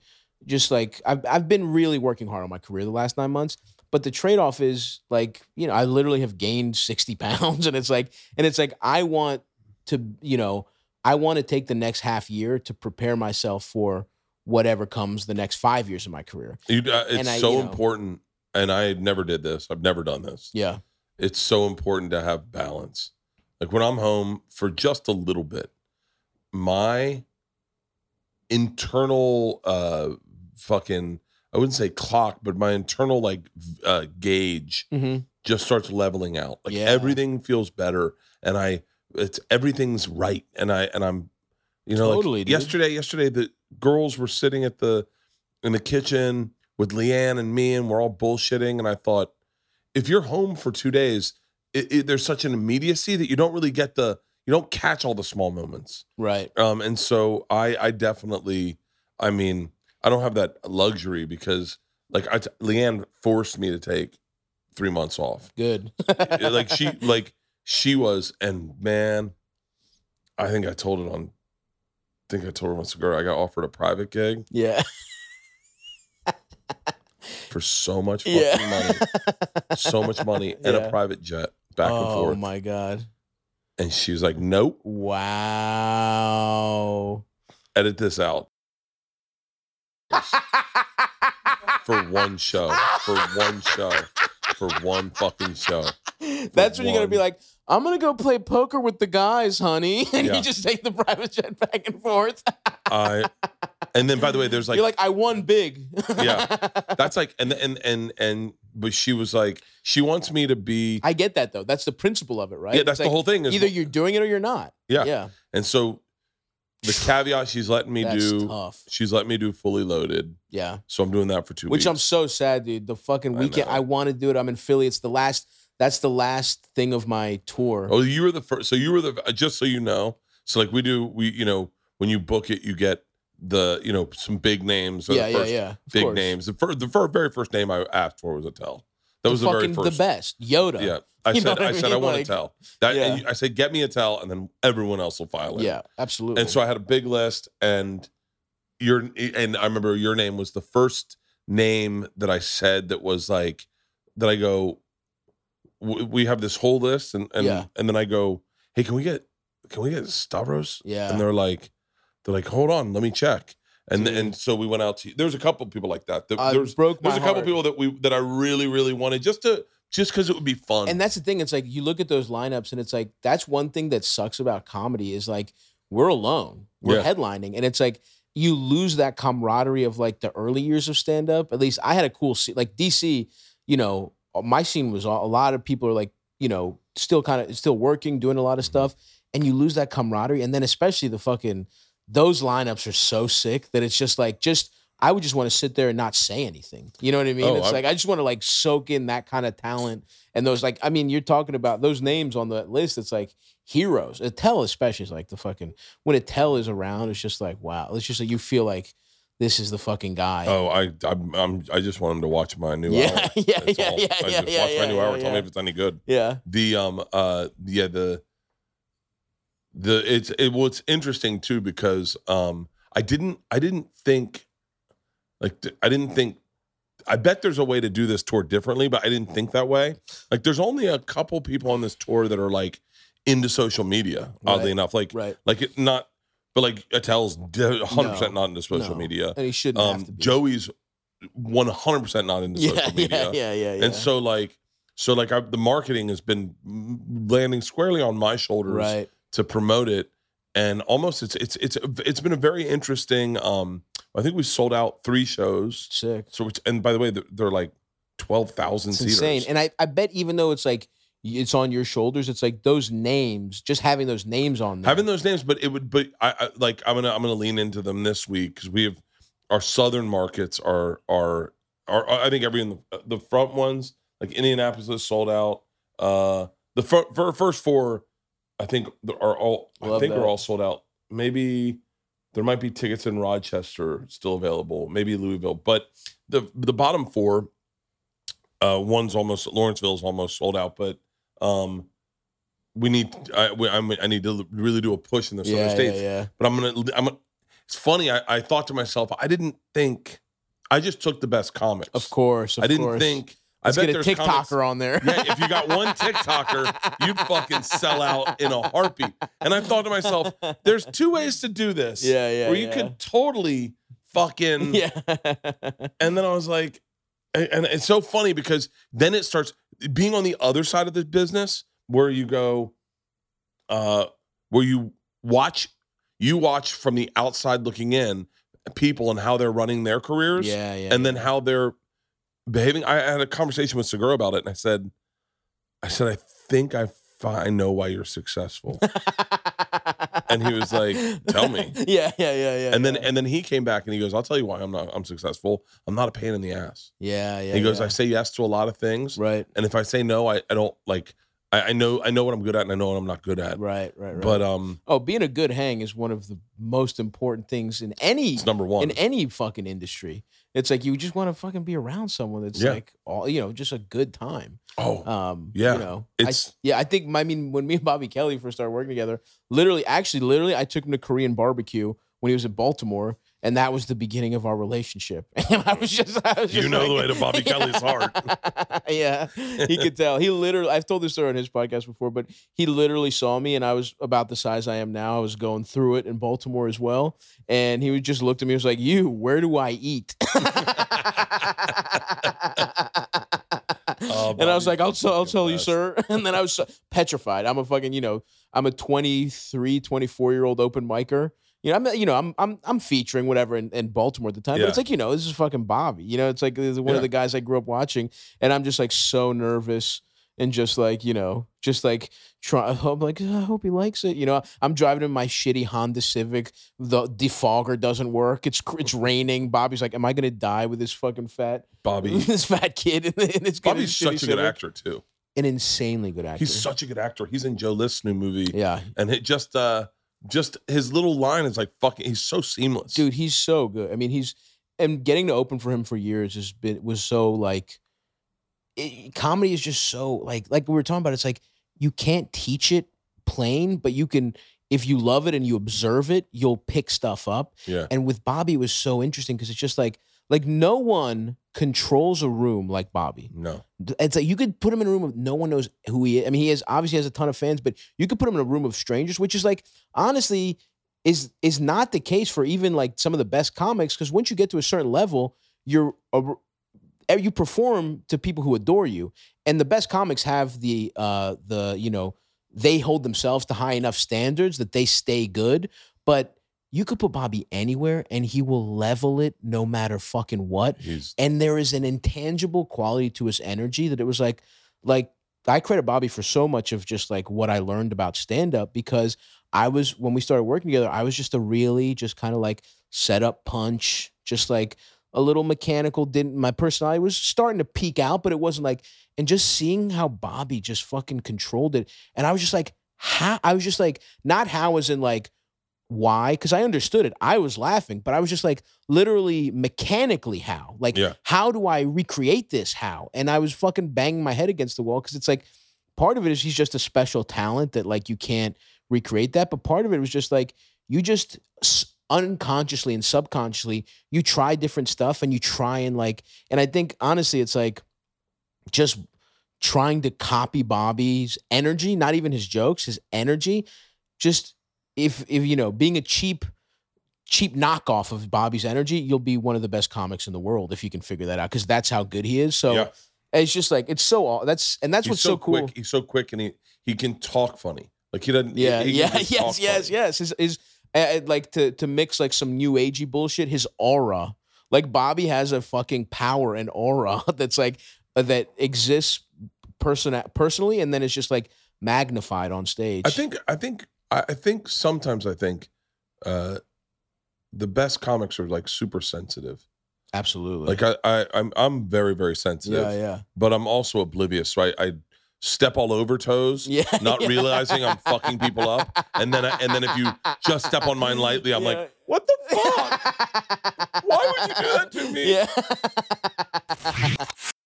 Gentlemen, Father's Day is around the corner, and our friends at Manscaped are here to ensure that all the father figures out there are looking daddy material this June. Manscaped Performance Package 4.0, which includes their signature lawnmower 4.0, which is fucking awesome, is a perfect bundle to tackle any and all old man hairs from head to toe. This right here is no dad joke. Treat him and yourself and join the 4 million men worldwide who trust Manscaped with this exclusive offer. Get 20% off plus free shipping with the code BERT at manscaped.com. Trust me, this dad bod will thank you. Manscaped is designed with fathers in mind, and the perfect package 4.0 is perfect for pops. Inside, he's going to find their lawnmower 4.0 trimmer, weed whacker, ears and nose and hair trimmer, which is every dad's bane of existence. My daughters sit next to me in the car, and all they do is look at my ear hair and tell me how gross I am. But not anymore. You know why? I trim the shit out of that. Does your dad have ear hair? Their 4th generation trimmer features a cutting-edge ceramic blade to reduce grooming accidents. Thanks to their advanced skin-safe technology, their lawnmower 4.0 is waterproof and also has a 400K LED. That spotlight, it's a spotlight, and it's perfect for the precise shave. For me, I shave my balls over the sink or over the toilet. Not over the sink. Ooh, don't let Lan hear that. I shave them over the toilet, and the toilet's not lit, so I need that light to know what I'm shaving. With this summer just around the corner, the Boxer 2.0s are here to save the day for every father in this uncomfortable heat. I'm telling you right now, whether he's mowing the lawn, taking out the trash, or golfing in the sun, these moisture-wicking boxers breathe without breaking a sweat. Get 20% off plus free shipping with the code BERT at manscaped.com. That's 20% off with free shipping at manscaped.com, and use the code BERT. Shake, what your mama gave you. Nah, shake what your daddy gave you. Sunglass season is here, so it's fully loaded. We were just talking about Shady Rays. Leanne literally called today and she goes, hey, we need to get Shady Rays for all the comics that are on that thing. Because Shady Rays are fucking awesome. They're an independent sunglass company that offers a world-class product that is just as good as any of the pair of expensive glasses that you've ever worn. But they have durable frames, extremely clear, polarized lenses, perfect for living outdoors or doing shows outdoors at ballparks and beyond. That's not all. Shady Rays offers the most insane protection in all of eyewear. Every pair is backed by their lost and broken replacements. If you lose or break your pair, or even on day one, if you do that, they said to us they're going to send you a brand new pair, no questions asked. Get as crazy as you want this summer, but make sure to wear your Shady Rays and wear them with confidence. They also provide 10 meals to fight hunger in America with every order and have donated over 20 million meals to date. Look good in your Shady Rays and feel good by knowing that you're making an impact. If you don't love them, exchange them for a new pair or return them for free within 30 days. No risk when you're shopping at Shady Rays. Their team always has your back. I love my Shady Rays. I have pairs all over the place because I know that if they look at Halston's putting on his right now, he bought them for his wedding pictures, his engagement pictures. Engagement shoots. What do you think? You look good, buddy. Thank you. You look like you could be a Top Gun Maverick. Exclusively for our listeners, Shady Rays is giving you their best deal of the season. Go to shadyrays.com and use the code BERT for 50% off 2+ pairs of polarized sunglasses. Try for yourself. The shades rated 5 stars by over 200,000 people. But Bobby's very, very sensitive. Yeah. But it's also about connection. I mean, everyone has like their cool shit, but sensitivity is so big, and just like, I mean, connection is just like likability. That's, I mean, one of your superpowers, one of the most likable guys. Instantly you get on the you get on the stage, and it's like, it was so cool, the Jersey, to just like watch you in that big room. Cause it's like, people are fucking, they like, that's so important for comedy. They're fucking rooting for you. They're like, you're their guy, you're their friend. And it's like, and that's another intangible, just like, you either have that shit or you don't, and then you can cultivate it, and you've done really well cultivating it. That's like, one of the things I didn't learn until well, I guess at the right time. It was, I had a fan come and tell me that that he was like, hey man, I don't have a lot of shit going on in my life. You know, I love your podcast and I love you, and when you succeed, I feel like I succeed because I picked you. Yeah. And I was like, that's pretty fucking cool. And he goes, yeah, man, like, I'm not into sports. Like, I'm into comedy. So when I watch you go and do bigger things, like, I get excited for you. Yeah. And so that was like that was a real big thing for me to note, to realize, because I'm like that also. Like, I get into shit. Like, Rogan is one of my closest friends, but I'm, first and foremost, I'm a fan of his. Yeah. Like, and so like, and that's got to feel incredible. That's got to, like, I'm a fan of Giannis Antetokounmpo, right? Yeah. Who was like, he comes into the league and he's just like this skinny kid that like no one really knows what to make of. And now 8 years later, he's the best player in the NBA. That's what it's got to feel like to be a fan of Rogan from early. Because it's like, he's in and of himself, he's more influential than like most traditional forms of media. Oh, I remember preaching to the choirs about how talented Joe was, and how great his podcast was, and just how his brain works, and I remember doing that to people that were like, "You mean the Fear Factor guy?" Yeah. And you're like, he's had one of the fucking coolest, weirdest careers. Like, this is the first way I knew about Joe Rogan was in Greece, because my family we would go with summers in Greece, but don't get me wrong, it wasn't summering. It was like, we lived with our fucking my aunts, and we lived in it was like me and my entire family in a fucking 1-bedroom, just like, you know, hot. It's Athens. We would only go to the beach for like 2 weeks, but we were in Athens for like 3 weeks. So we basically traded Baltimore for Athens. So we spent a lot of time just like living our normal lives, like what we would do in Baltimore. And so you watched a lot of TV. And fucking, I learned about Joe Rogan from news radio. Like, I was like his career is like, he's almost like Forrest Gump in a way, where it's just like fucking, his career he shows up everywhere. Yeah. But that is, you know, that's also not a coincidence, because it's like, there's a reason he was getting those opportunities. You know, it's like there was something people were picking up on, and, you know, and it's definitely, whatever that is, has definitely led to what's going on now. You know? Yeah. But I think that's that's like, I'll tell you, you know who, you're friends with Nick Mullen, right? Yeah. So like, you know, like 3 people have told me within the last month how Nick Mullen's their favorite comic. Yeah, he's fucking hilarious. I saw him at the Cellar, or no, maybe The Stand. this is crazy. Probably The I Stand. was so fucking high in New York that I thought that what's Village Underground the VU. Yep. is around the corner. Around the corner, right next to the Fat Black Pussycat. Yeah. Okay. Yes, and the smaller room, but it looks like the Cellar. it's the bigger version of the Cellar. Yeah. I thought that they had dug a tunnel and connected the fucking two. They made a rooms. bomb shelter in Lower Manhattan I to do thought I was comedy at in. the Cellar. That's so and fucking funny. And I was like, wow, man, they Yeah. dug through. This is amazing. But I saw Nick Mullen there, and he made me laugh so fucking hard. Yeah, Nick's fucking hilarious, dude. And I remember, and then randomly, like 4 or 5 people kept going, you know who's great? And their compliments were like comic compliments. Yeah, yeah. They were like, Well, he's definitely a fucking comics comic because it's like he's like we have a great. Me and Nick are so good at riffing together. We just kind of like there's like a yin and yang thing where it's like like we just kind of align on what we think is funny, and he's like constantly like the way his brain works and the way like what I provide comedically and what he provides just kind of aligns. So it's like no one knows like Nick's comedic abilities better than me because we've been doing the pod for years together, and he's just like very quick. I mean, there's just like you're just kind of like, how does his fucking brain work that way?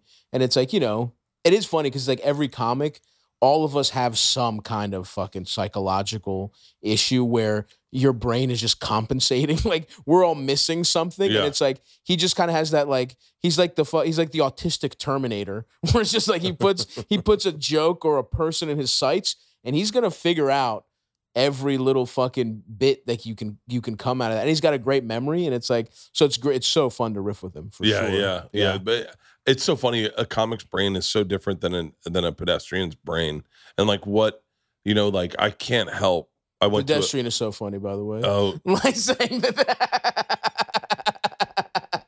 I said to a woman the other day. It's better than civilian. Yeah. That drives me crazy. It's like, we're not in the fucking armed force. Let's fucking relax. There's a lot of people that overuse that They really civilian. do. It's like we are fucking so lucky we get to do this bullshit. Yeah. Any person on the street I respect more than even my favorite comic. Let's get that out there. Is that like we give so much less to society than a janitor. But I know you. But there's a reason we're doing it, right? So someone told me, goes, yeah, but you know what we do? We give that person that's going through the hardest day of their life, we give them a moment of reprise. And I go, yeah, but we also send people through the fucking roof. Yeah. We upset people sometimes worse than anyone's ever upset them in their fucking lives. We never think about the flip side. Yeah. We got that one guy that's going through cancer he's like, oh, thank God. Yeah. But you got that one black chick who just stormed out. Oh, Fuck you. You've ruined so many people's days. And that's the other thing. It's like, yeah, we do that, but let's stop. Here's the thing that drives me crazy with comedians. It's like, that's not why you do it. No. You know what? You do it because it's a lot better than fucking being a paralegal. You know what I mean? Yeah. You do it because you can get rich, get pussy, and just never have to fucking write a spreadsheet again for the rest of your life. And no one's going to fucking drug test you. Yes, exactly. Sleep in, get fucked up. Let's all relax with I just do it to put a smile on someone. No, you did it. At least for me, I did it because when I was 19, this is how I got my dick sucked. And then it's been 15 years and I have no other skills. That's why I do it. And I don't do it. But our brains are. But there's no way. But you're so. And I just watched because like putting out.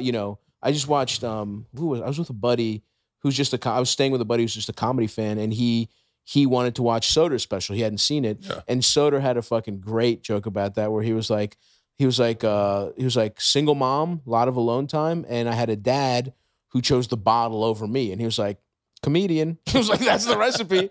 He's like, why else do you think I'm out here begging for the attention and love of strangers every night? It's like, so bizarre. That's fucking what it is. It's so bizarre that right now, I feel like I'm not doing anything with my life. I feel like a fucking total loser because I'm not on the road. I'm not doing anything. And I'm like, and I start saying like, am I going to run out of money? And Leanne's like, we're fine. I was like, no, like call that private gig back. Yeah, fuck. it's like it's the weird approval from strangers that I need. Yeah. That I'm not getting, and I'm like, the fuck, man. And it's so fun. It's just like, it's so stupid. It's like if you had just gotten like 3 hugs at the right times in your childhood, you would just be like a really cool fucking, you'd be like I don't know, fucking, what would you be? That's an interesting question, but you would just, be a cool guy at the fuck, selling boats or dude, you would be a great, with an account. Like, I got the Peterson account coming in. Can I get some petty cash, boss? You're fucking selling yachts to the super rich. I would have. Oh my God, murdered. Dude, that's so fucking. I would have murdered. It's so funny because you had that right up. You're so right. Yeah, like I would have. I feel like I wonder if I would be happier. I think about things, the sliding doors of things, like way too much. Sure. Like when we were in. I don't know if I can talk about this. But when we were in Serbia, I was running 5 miles every day. Wow. And it got my brain right. Yeah. And I remember one day I'd partied really hard the night before, and one day I went for my jog and I said, you know what, I'm going to jog to the U.S. Embassy because I had a really good time there. I'm going to jog to the U.S. Embassy, and I did. And on my jog back, I pulled my calf. This is a really fucking weird set of events. Yeah. So I pull my calf.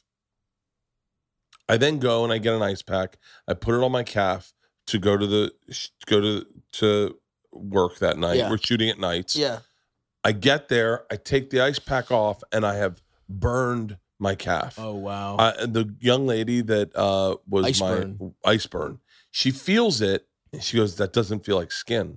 Oh no. And I was like, "Oh, oh no." And so then I go to the doctor on set who doesn't speak English. They have told her that I've pulled my calf, not that I have an ice burn. She puts Bengay on it, icy hot. No. It bubbles into a huge. She literally puts it on and smacks it 3 times. And I'm like, that's not what I wanted. It bubbles. Fuck. By the end of the night, it's bubbled up. Oh my God. And God. I'm like, fuck. So I have to go to the hospital to get it drained and then wrapped. So then it's drained and it's wrapped. Your skin. The next day we're shooting outdoor stuff. Your big calf close up. No. I can't I'm told not to cover it, right? But I got to wear jeans because that's what I'm wearing in the movie. So they fashion a pair of jeans where you can take the leg off so that so like from here up you see like jeans. But we're shooting outdoors and we're shooting on a mountain. And we're shooting a scene where I have to fall down a mountain. Oh my God. And so I'm like, all right.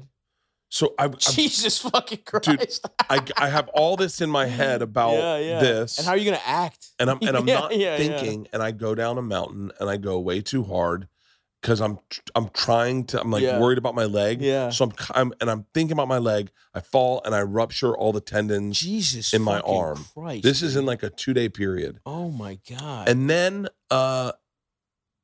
And then because of that, I can't work out anymore. Yeah. So I start gaining weight. Yep. But we're towards the end of the movie, so you can't tell that I gained. Yeah. But I had to come home, get surgery.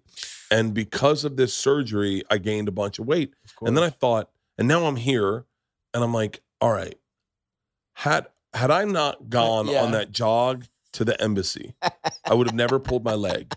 And then I'm sitting there at graduation the other night thinking about this. And I go, and I never would have hurt my arm because I would have done the stunt correctly because I wasn't thinking about my leg. I wonder if that would affect. Wow, does his own stunts. Tom Cruise over here. Yeah. And I start going through it. And then I think, I wonder, had I not hurt my arm, I wonder if I would have done something even more stupid and died. So I think about stuff like that all the time. So when you think about those sliding doors. Totally. I remember the phone call I got from Rolling Stone. And my buddy Blair was like, "It's for you. It's Rolling Stone." Yeah.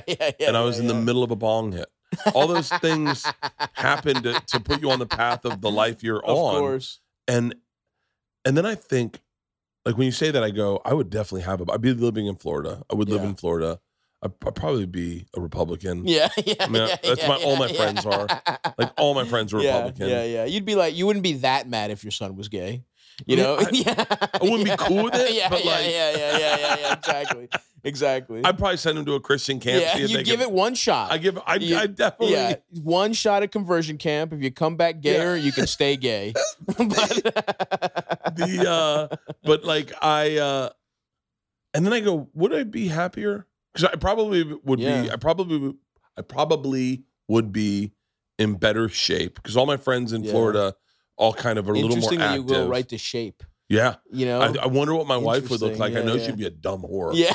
Like I would never suffer through Leanne and all these conversations we have to have. Oh, yeah. I'd be married to some bimbo, some fucking bimbo with massive tits. Huge tits for your 30th anniversary. You get them redone. Oh, I mean, sometimes when I see bimbos, I go, that could have been mine. Oh, yeah. Like that's what I was supposed to be. There is definitely something going on in the ether right now. There's a big bimbo movement, I feel like. Because I think my sexual coming of age, there was a lot of Anna Nicole Smith. There was a lot. There was a big bimbo situation. And I feel like there are some girls who now are just kind of like part of the like sexual like liberation things. People being like, you know what?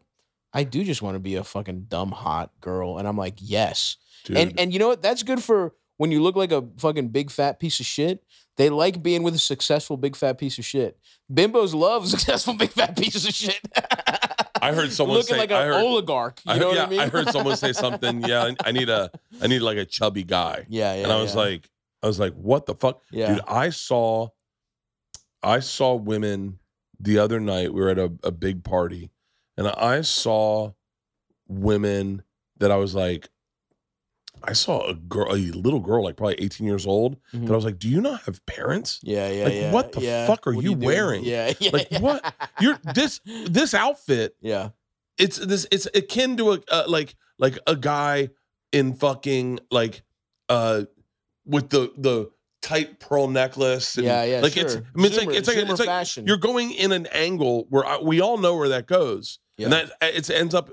You at a club at 2 a.m. doing coke in Miami, like, and you're probably a stripper. Yeah. I'm just sounds awesome. Oh God, good for that. Good for those kids. I mean, it's funny you see little girls because I've been around little girls, of course, because you're and it's so funny to see them and then look at their moms and go, so that's what that turns into. Well, that's the fun thing about like getting old. Like, you know, I'm mid-30s. I'm 33 now, and it's like you realize which adults you didn't respect, which ones of your friends are those guys. You know what I mean? You're like, oh, that's who fucking, Tom becomes this guy. Like that. Yeah. God. It's so fucking funny to be like, oh yeah, that guy's just like, I met a Greek mom the other day. Ooh. But like from Greece. Love that. And I thought she was Spanish at first. Yeah, Greek people have a lot. I was just talking about this with my friends because I was staying with my buddy in Glendale, just nothing but Armenians. And it's so funny that Greeks just snuck into white. You know what I mean? Like we have so much, like we're eating kebabs. Yeah. The music is it's exactly what Greek music is like. It's just like they're speaking in their language instead of Greek. Yeah. We're eating almost identical food, except it's hummus instead of tzatziki. You know what I mean? It's just like we're so close, and it's like we just literally we're where the line. Wait, is that how you say it? Tzatziki. It's not tzatziki. It's not tzatziki. It's tzatziki. What is the sandwich? Is it gyro? The traditional is gyro. Like think of it as Yeero. But it's kind of annoying to be a guy who's like gyro. You know what I mean? I could go for some Greek food today. Oh yeah. The best gyro I've ever had in my entire fucking life was in Corfu. It was like we were at this place called the Pink Palace. Love that. And it was. Have you ever been there? I've never been there. No, dude. I'll go. I'll check it out. Let me tell you about this place. I think I'm going to go later in the summer. This place is. See if the Pink Palace is still open. I love that's just a great name. Love Palace, pink. Everything's pink. Alliteration. All the buildings are pink. Yeah. You take a boat over from Bari, Italy. Yeah. And you show up, and the first thing they do is they give you a shot of ouzo. Love it. And then they tell you, this is back when we went, they say, just so you know, it takes a while for our credit card statements to get back to the United States. So you got about 4 months until these bills show up. 4 months. So yeah, and so they're like, we take our time with it. So enjoy yourself. That's just some real Greek business practice right there. It's, we'll get to it. This is it. The Pink Palace, Love it. Hotel and Hostel. Oh yeah, hostel. Yeah, it's run by this guy named Dr. George. I can't imagine he's still alive. Yeah, or a real doctor. And yeah. He's an amateur gynecologist, and he gave himself the title Dr. George. This place is so much fucking fun. Yeah. So you go. That's this rock. You go out to this rock. They take you to this rock, and all they have are Lowenbrows, and that's the club. Yeah. So everyone gets to this Pink Palace, and you just live there. Yeah, like everyone's there for like, and there are people there that are there forever. Yeah, and it's everyone eats cafeteria style, like they have dinner all served there. The bar. When were you there? Like I was there in '95. Okay, and so I get there, and I see the dudes from the state. David Wayne. Wow, really? Holy shit. Michael Ian Black wasn't there. Thomas Lennon. Yeah. They're all there. That's fucking sick. And I'm like, and I was like, and they were hot, right? That was right in the state. Yeah. And so, and then the first thing they do, everyone goes out to eat. You eat. You go to the beach. They take you to this rock. You dive off this rock. Oh yeah. And it's just a lot of rock dives in Greece. Oh, it's just fucking amazing. And then they come in, and Dr. George has a stack of plates, and he just goes around cracking them over people's heads. And everyone just puts their head in, and he goes smash.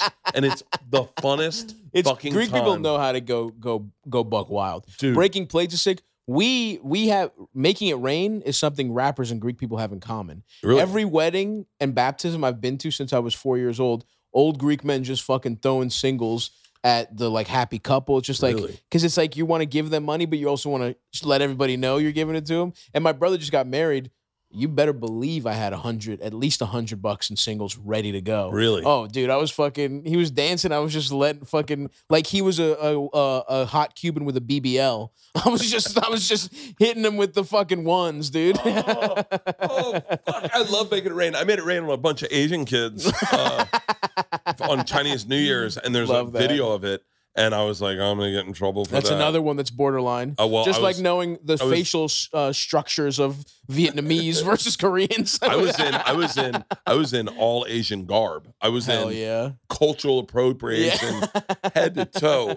I looked like from Breakfast at Tiffany's. Is that what it is? At least you didn't do the eyes. Big no. I go hard on Chinese New Year's. I got 2,000 fresh ones, and these kids came over from this youth group. Yeah, and they were doing the dragon dance through the house, scaring the spirits, and then they came out. Yeah, that was me. The breakfast. That's fucking wild. That's so crazy. The teeth are like egregious. That is so crazy. that. I mean, come on. That's brutal. Like, that's in a real movie. Like, an iconic, expensive Hollywood movie with the biggest stars in the world. They're like, yeah, you know what? This will be fun. We'll put this. A little comic relief. Mickey Rooney as Mr. Yunioshi. Brutal. Really tough stuff. That is crazy. Yeah. I made it rain on these Asian kids. That's awesome. And I was like, oh, I'm gonna get lit up for this. Yeah. And they were like, hey, I gave them a tip. I had all ones, and I said, hey, this is thank you very much. And the guy goes, no, just throw it on us. Awesome. And I was like, okay. Yeah. So they pulled up a chair, and I just started fucking making it rain on them. And I'm like, I'm gonna get in trouble. They're like, you want to go to the champagne room? Yeah. You get sucked off by these Asian teenage boys. Dude, if I had money back then. In Corfu at the Pink Palace? No, this was I don't know. No, you're saying I got fucking Oliver Stone was at that party. Whoa, that's sick. Yeah. So yeah. That's the year before. You got to dress in all red. All red. And so Chinese New Year is sick. The dragon, the red and gold. It's the fucking awesome. Greatest, dude. Yeah. So what's the rest of your trip out here look like? Dude, it's basically done. I mean, I'm gonna go do a little more promo. I'm gonna try and hopefully see my boy Tim Dillon. We haven't hung out in a while. I'm gonna go do a stream. I'm just trying to get the word out for the special. And And I got in Thursday. I'm leaving tomorrow. Got to go to Providence this weekend. So it's just like I have 2 more weeks of like intense touring. Yeah. And then, dude, that's when the 3 months off begins. And so what do you got planned for 3 months? I mean, other than the greatest thing in the world is just going back and living a regular life at your apartment. Yeah. And being like, and your friends being like, hey man, we're gonna go get drinks tonight. And you're not like, I wish I could. I got a flight in the morning. There's so much I haven't been like. I feel like I haven't lived anywhere for 9 months because it's like I don't see my friends, like even comedians, like it's like not, let alone real friends, you know, let alone regular human beings, pedestrians. But yeah, pedestrians. So well, actually what I'm going to do is I'm going to, cause like the fucking weight and the health has gotten out of control. Yeah. So my brother, hilarious, is like an irony of ironies, is a strength and conditioning coach. Yeah. And he's just a sick personal trainer and coach.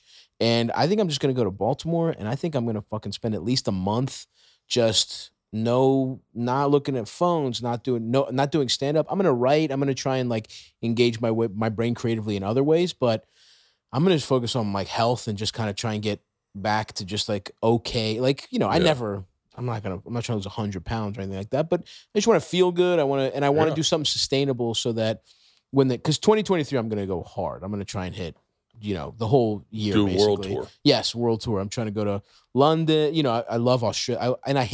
I'd like to have as little winter as possible. So if I could go to fucking Australia in December when it's fucking middle of summer, that would be sick. So I'm trying to plan it all out.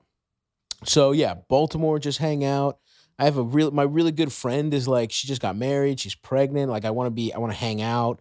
It's just like do human being shit, you know? And then also, you know, I don't know, maybe try and be in a real relationship. But that's the other thing. When you're gone, it's just like, you don't even, unless you have a girlfriend who you keep up with, it's like every girl that I was seeing is just like, I check in and they're like, got a boyfriend 2 months ago. I don't live in New York. I'm like, damn, we just talked. And it was like, no, that was 7 months ago. Yeah. Like in my head, I'm like, I just saw this girl. And it's like, no, she's engaged now. Like she's not going to come over, get Chinese food and suck you off. It's like she's in a committed relationship. So I don't know, dude. It's like this thing of like, I mean, I think it's really interesting because it's like, and my friends who have families and who've had like, whose success has kind of been after they have like established, you know, even at least getting married, at least being in a serious relationship. Yeah. For me, it was always kind of like, I love comedy so much and I was so focused and it was the only thing I wanted that it's like, my personal development is a little stunted, right? Where it's like, I never was and I used to look at relationships like a hindrance where it's like, I can't have a girlfriend.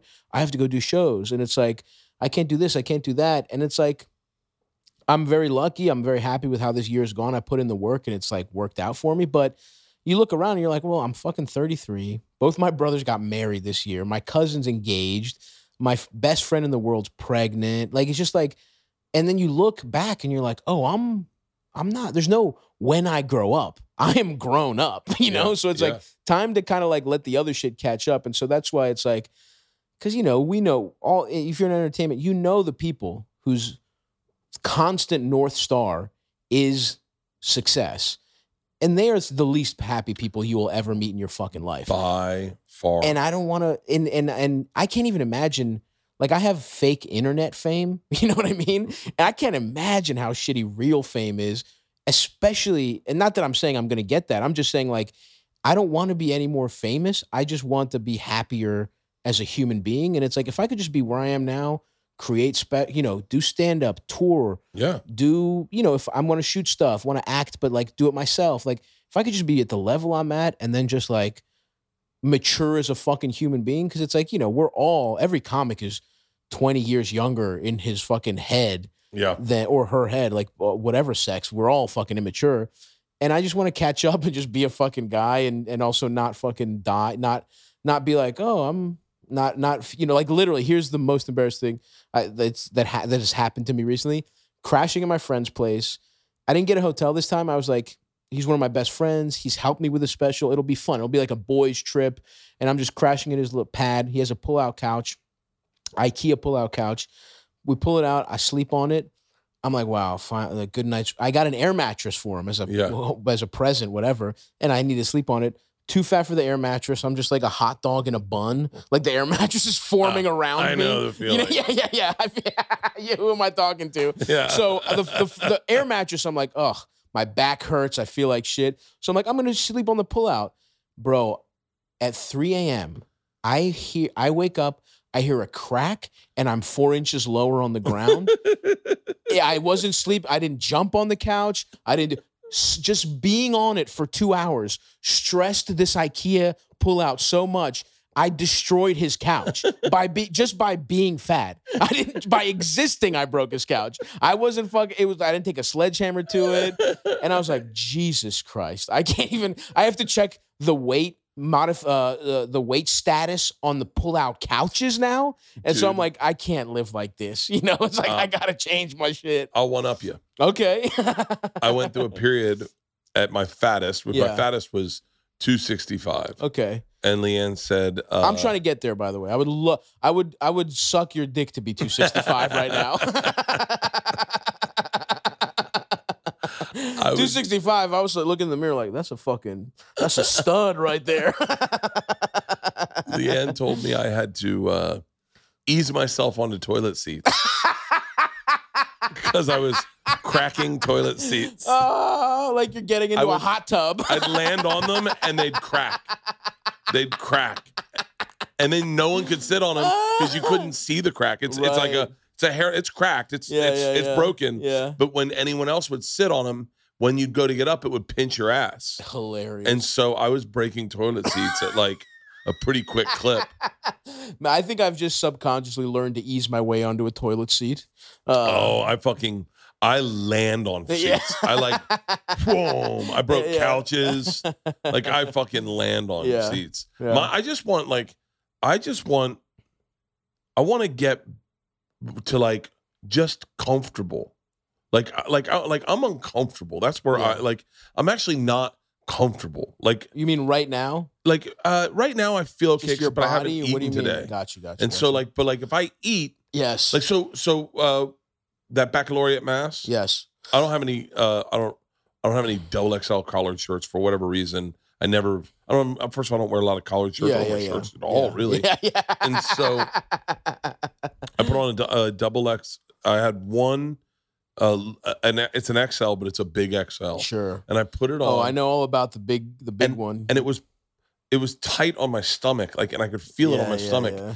And then that just fucked with me the whole night. The whole night I was angry at myself. Of course. And then I'm burping and farting, and I'm like, and I can't stop because I ate the last bowl of ramen before it went bad. Yeah. And I'm just like, what the fuck is wrong with me? Yeah. You had to eat your father-in-law's ramen because he wanted butter and sugar sandwiches instead. Yeah. I don't know. I don't know what this is.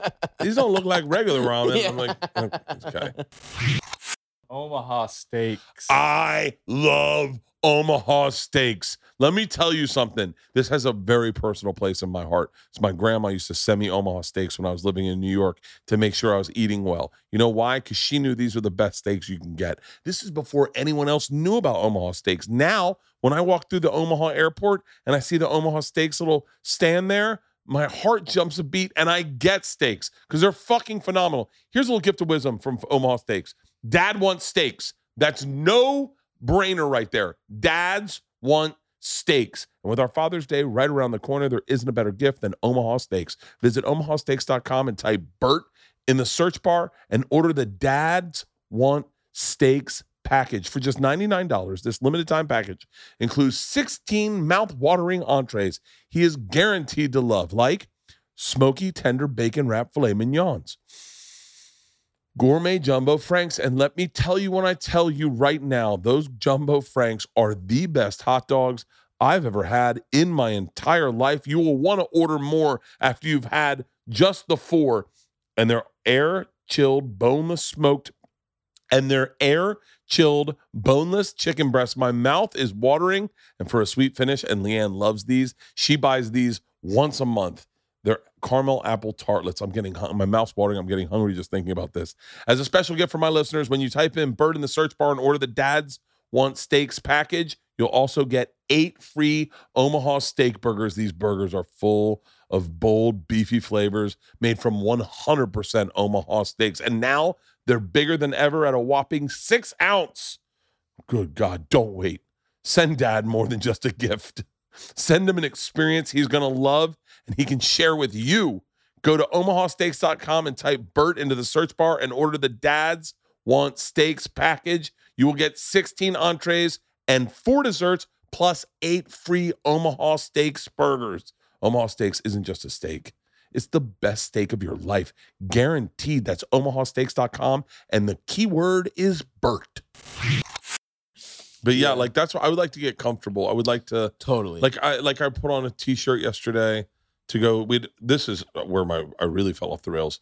I do this thing called private suite when I fly out of here, and it's a really nice experience. It's a little expensive, but it's nice because it's a separate entrance to the airport. Love that. And so, what's the point of having money if you can't do shit like that? yeah. Oh, it's like, look, I don't fly private. Yeah. But I do this, and it's just as nice. Totally. It really is not just as nice, but it's also better for the environment. Private jets are tough. I mean, flying in general is horrible for the environment, but private jets, it's really like, we got to stop this. Yeah, you know? private jets are ridiculous. Yeah. And so, having said that, I just bought one for the fully loaded tour. And if I could have made the date, I would go back on that statement immediately because I would have loved to be on one. We got a fucking G5 for our run to Rochester. Hell yeah! And so I should surprise them, but they're not. Yeah. No if one's any listening. of them listen to my podcast, no chance. There's no chance. I don't listen to any comedy podcasts anymore because I don't it's listen like, to anyone's. yeah. I listen to some sports just to kind of like back or history. I like a history podcast. I like all I listen into is Real Dictators. Hell yeah. That's it. That's my awesome. favorite one. Yeah. And I listen to Rogan.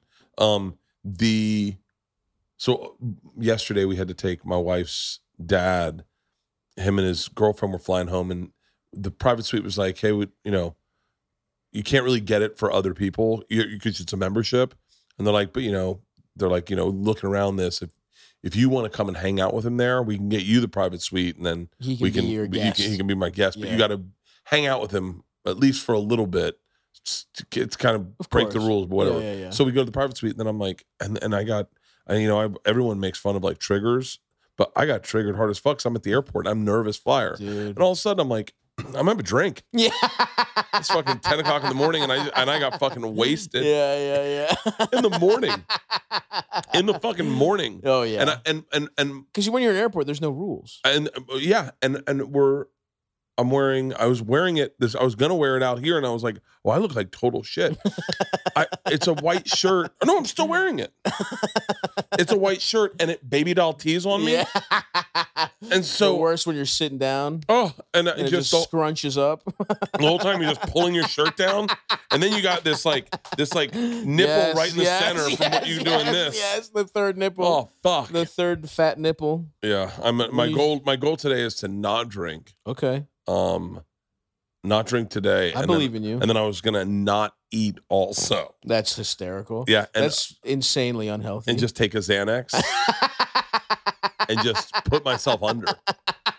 Just go like, that's it. Hell yeah, dude. The Dr. Hollywood diet. I think that's how who's the fucking gay guy, that Matt Damon movie? The oh my god, I'm blanking. Talented Mr. Ripley? No, it was based on Liberace. That's how what you're describing is how Liberace kept his boys slender. He would pill them up and they wouldn't eat. So you're really? Yeah. Oh yeah. You seen that movie, the Soderbergh movie? Yeah. Tom Papa's in that one too, where it's like Liberace and it's Michael Douglas and Matt Damon. So good. Oh, it's fucking awesome. It was awesome. I watched that movie. My mom came to visit me in New York, and for some reason, we picked that movie to watch. It was just such a weird, just like, hey, Mom. That's okay. I took my buddy. I saw Run Lola Run when Great and I didn't know anything about it, and I loved it. I loved that movie. Yeah. And so my takeaway was there's some really cool indie movies. So I was like, all right, well, I'll find out what other indie movie is. Yeah. So I grabbed my buddy Weecho and I say, hey man, we got to go see this movie. It's called Chuck and Buck. And he's I've never seen Chuck and Buck. Oh man, Chuck and Buck is a story about two friends who Chuck and Buck like to suck and fuck. You take you and your friend on a solo date to see a movie about two friends that suck each other's cocks. Yeah. He's like, hey man, what are you trying to tell me? and it's like they're basically two gay dudes, and he's trying to hide his homosexuality because he's married, but he's really gay for Chuck. And my buddy Weecho's in a relationship, and in the right as they start fucking, so awesome. He looks at me and goes, "Are you trying to tell me something?" I said, no. He looks over. You're just harder than you've ever been in your life. Yeah. What's the story? What's the log line for Chuck and Buck? Chuck and Buck like to suck and fuck. That's all I remember. That's all I need to hear. I'm sold. Yeah. Damn. Oh, that's the guy from School of Rock, isn't it? Doesn't he play Ned Schneebly in School of Rock? And then, well, who's the other guy? Is the other guy that famous guy? There's in Parks and Rec. That's so sick. How much do they show full cock? I don't remember. I think we got up and left. I think we were like, I was like, you guys left and you sucked him off in his Camry. I was like, this isn't what I thought it was. I'm so sorry. And I was like, I go, let's see if they still have Run Lola Run. Run Lola Run's one of the best fucking movies. So fucking good. Yeah. Yeah. I think I might want to watch this Chuck and Buck again. No. I think he's like mentally challenged or something. Oh wow, we've got so like. So it's also statutory. So the one guy is like. You're funny. That's. I think you have Chuck. something That's weird awesome. about Chuck and Buck like to say. Oh, there they are. Oh wait, is he watching her? Buck, I'm worried about you. You need He to let sucks go lollipops to all the create time. something new. A little on the nose. Who's that guy? No, he's not. That's He not sort the of guy I'm looks like. thinking about. I know who you're thinking about. Adam Driver, not Adam No, Driver. you know what's so funny? I was saying Adam Driver in my head, and I knew it wasn't the right one. But for some, his name must be Adam, right? Can I tell you something that I Please do. I want to edit her name out? Okay. Okay. So this lady posted a picture of herself in a bathing suit, Mhm. right? And so in a bikini to be exact. So I went into the comments and I had a really interesting moment in the comments where I realized who leaves comments and why people leave comments and how people's comments speak more about you can Of learn course. more about them. Absolutely. Because like I don't really I don't look at my own comments. Yeah, you Like, I can't. just don't. You fucking can't. Yeah, because if you one bad one just hurts my feelings. Yes. And so here was my takeaway. Okay. Queen. Sure. I'm not a fan. You don't like Queen? I don't like when white girls say Queen. Well, of course. I think Because it was meant for black women. it's every cool part of culture is stolen from black people. Yeah. I mean, that's so true. And it's even further back. It's like, it starts with like black trans women, and then everybody else steals from them. Yeah. And until it finally ekes out, white women are the last ones, but then, or the second to last, white men typically are the, like, now even like dads have started saying no cap. You know what I mean? Like, What's no cap? No cap just means like, like cap is lying. Like basically it's just like, you're basically like, so if you say no cap, it's like, I got my dick sucked, no cap. You know what I mean? And it's like, I'm gonna start saying that. And if somebody, see, that's what I'm saying. Yeah. Yeah, it's finally gotten to you. Yeah. So, it's gotten to like dads with, kids going to college, white dads get cap now. I got offended. I saw these little white girls twerking in at the top of the mountain on their skis. Like the whitest, wealthiest, most privileged place. And I was watching them twerk. You're so right. A ski resort that their parents paid for by, working for probably a bank that forecloses on black people's homes. Yeah. They're up there twerking. And I couldn't help but see that they were making fun of it in a weird way. I don't think they understood what they were doing. Yeah. But I remember seeing that and I was like, that's not the joke. If you really break it down, is like almost like mockery of who would actually behave this way. Yeah. You know what I mean? And it's not for you little kids. Twerking is for when it's something. That's the other thing with anything from that's a sexual context or something. It's like once kids get to it, it's like, this is fucked up. Yeah. Stop and twerking. So Queen, I saw a lot of Queen comments. Yeah. girl with the URL. You Oh, go dude. girl. You Yeah. and then fire emojis, and then so many so that the phrase queen Mhm. sounded a little bit to me like that's nice. Yeah. You know? Where you're like- yeah. It's become the way everyone was saying my wife. My after wife, Borat yeah. came out. Yeah. And so then you get comments that are very negative, you know. Of course. My favorite one was a guy who you could tell was trying to be positive because he had a check mark on him. Those are and- the best, the backhanded ones. No, but he was trying to be nice, but it came out like you look great, ... And then he was like, I feel bad for that pool.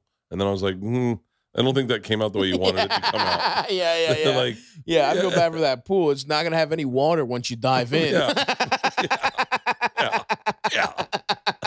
I feel bad for that. I think he meant to say like he was like, "Oh, you're so hot. I feel bad for that." Oh, the water, but it right? came, But it came out like, yeah. And then you could tell it wasn't good because all the bad people commented under him like savage. And Yeah. he was like, "Not what I meant." Yeah. And so then, but then the ones that are negative, you go. There's two types. There's women that are negative, and then there's men that are negative. The men that are negative, I go, you're in 9th grade. Yeah. You're afraid Yeah. that you're never going to find anyone. Right. This says more about you than it ever does about her. Totally. And then the negative ones from the women, I was like, Or oh, even or even that like you are attracted to this kind of person, but society tells you they're wrong, they're like gross. Yeah. So you think by being, instead of being like, fuck that, I think they're hot, you're like, you're like, she's a dumb bitch, she's ugly, whatever. Instead of being like, no, this is who I'm into. It's a softer version of how a lot of homophobes just are closeted. It's Yeah. like, it's kind of Yeah. like that when you get to people like guys trashing, especially like bigger women. It's like plenty of like bigger women. So many guys want to fuck girls that are like bigger. Yeah. They're hot. You know what I mean? It's Yeah. like, but they don't want to admit it because they don't want to seem like a loser for, those popular kids who, by the way, those guys are gay. Like, it's like, it's like those guys, the people that tell you want to be a skinny woman, it's like, there's a reason fashion guys love skinny women and not the people who actually fuck women. Yeah. You know what I mean? But Yeah. so that's the men, and then the women. the women were it's the same type of women that support men's right active, like where you're like they're just lost, and then you go and you're like, I'm a buyer for Nordstrom's, and you're like, okay, whatever. Fashion bloginista, and you're like, okay. But the ones that were amazing, and there was a handful of these, were widowed women, overweight widowed women, who, and there was like 3 of them. Wow. And Very I specific. thought, and they were like, my husband loved me. I'm overweight. I've had a hard time with my weight my whole life. My husband loved me and kept trying to get me to wear a bikini, and I wouldn't.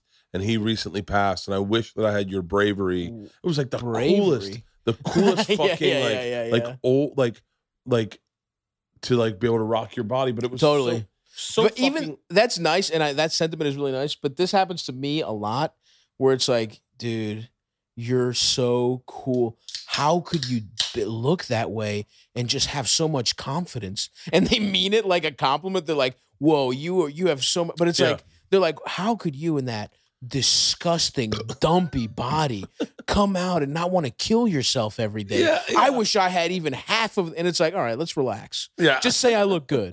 We don't need to, don't tell me how brave I am. I don't need to know how brave I am.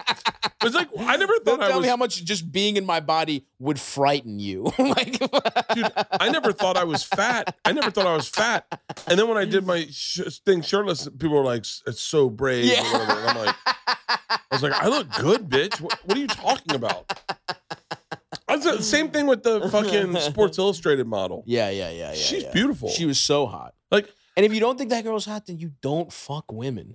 I'm sorry. That's the thing. It's like, then you're not actually attracted to women. Like, that woman is like one of the, like, if you saw that woman in person, you would like you looked at her face, you would be like, whoa, like something would take over you. Yeah, she's hot as shit. She's hot. I mean, look. No, I mean, I'm not gonna sell Leanne down the river, but Yeah. I don't know if Leanne could work the cover. Yeah, she's awesome. But that's the other thing. Even that doesn't even feel like real body positivity because they're just picking hot women. Oh, what did Jordan Peterson say about her? He said she wasn't beautiful. What? Yeah. No. I love it. I love that you're going. Peterson? Yeah, For dude. real? A little too much. By the way, Jordan Peterson's looking good these days. I haven't checked in on how Jordan Peterson looks recently. I saw him the other day in an interview. I forget where it was, and I was like, he's looking good. He's had some color on his face. His anti thick girl stance has made him a personal enemy of mine. For real? What did he say? What did he say? He said, "Sorry, not beautiful," and no amount of what does that say?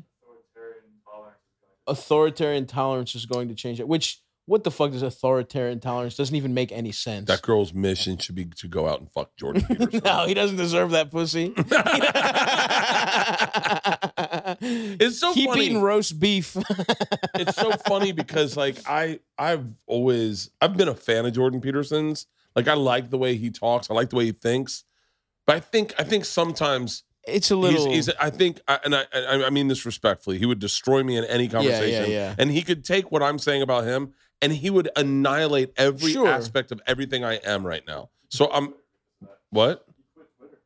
Quit Twitter? Yeah. Because people were like, "You're a fucking dumb asshole." Well, first of all, he needs to which he is needs like to either understand- troll or don't.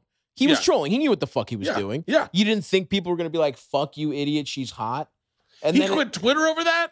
How the fuck did he do that? that's so funny. People that talk about snowflakes and then do shit like this. It's like, pick a lane, Jordan. Either you know what I mean? It's like, come on. What's she look like in clothes? I bet she's fucking smoking in clothes. Yeah, she's hot. She's beautiful. Got a beautiful face. By the way, I like her body. I mean, it's not Kathy Ireland, right? I take her over Kathy Ireland. That's the kind of guy I am. Oh. Let me rephrase that. Yeah. Because I said yesterday I want to come up with a show called Frustrating Hot Chicks. Because when you frustrate a hot chick, we went to Jones on 3rd the other day, me and my wife, and we were in a panic. We had this thing and no one was there we underordered food. So we go to Jones on 3rd and we're in line and we're trying to get this done, but it's a big order. And there's this woman behind us trying to get coffee and she is a fucking 10. Yeah. But so hot that I know she hasn't used her mouth to get out of situations often. Yeah. So she doesn't have the capability to handle a conversation. Sure. Her frustrations just turn into bitch. Yeah. And Yes. She was doing the way a baby starts crying immediately because they've never had to advocate for themselves, you know? I couldn't said it better. Yeah. She was getting so upset. And I said to her, so I turned around and I'm like, because I'm a guy and I my brain thinks take care of the hot chick. Of course. Not my wife. You're stiff arming your wife. My wife who's not wearing a bra and still in her pajamas, right? I say to the lady, I said, sorry, we have a big order. And she goes, I'm trying to get coffee. And I went, I understand that. Yeah. And I said, but we have a big order, so I'm so sorry. She goes, yeah. Can someone help me? And I was like, oh, I want to take this girl. Yeah. And I want to put her in situations that are out of her grasp. Any adversity whatsoever. The worst one I've ever had is Stacey Dash. Is that her name? Stacey Dash, yes. Stacey Dash one time took my spin bike. We were at Crunch. Bob from The Biggest Loser was our trainer. And there was one, there were like a handful of good bikes. Yeah. We all knew where the good bikes were. Of course. And so I get there early. I put my stuff on my good bike. I go over, I start doing sit-ups. I come back and my stuff is on a completely different bike. Wow. And she is now clipped into that bike. Wow. And I go, hold on, that's my bike. She goes, no, this is my bike. And I went, no, that's actually my bike. My stuff was on this bike. She goes, no, this is my bike. And I went, no, hold on.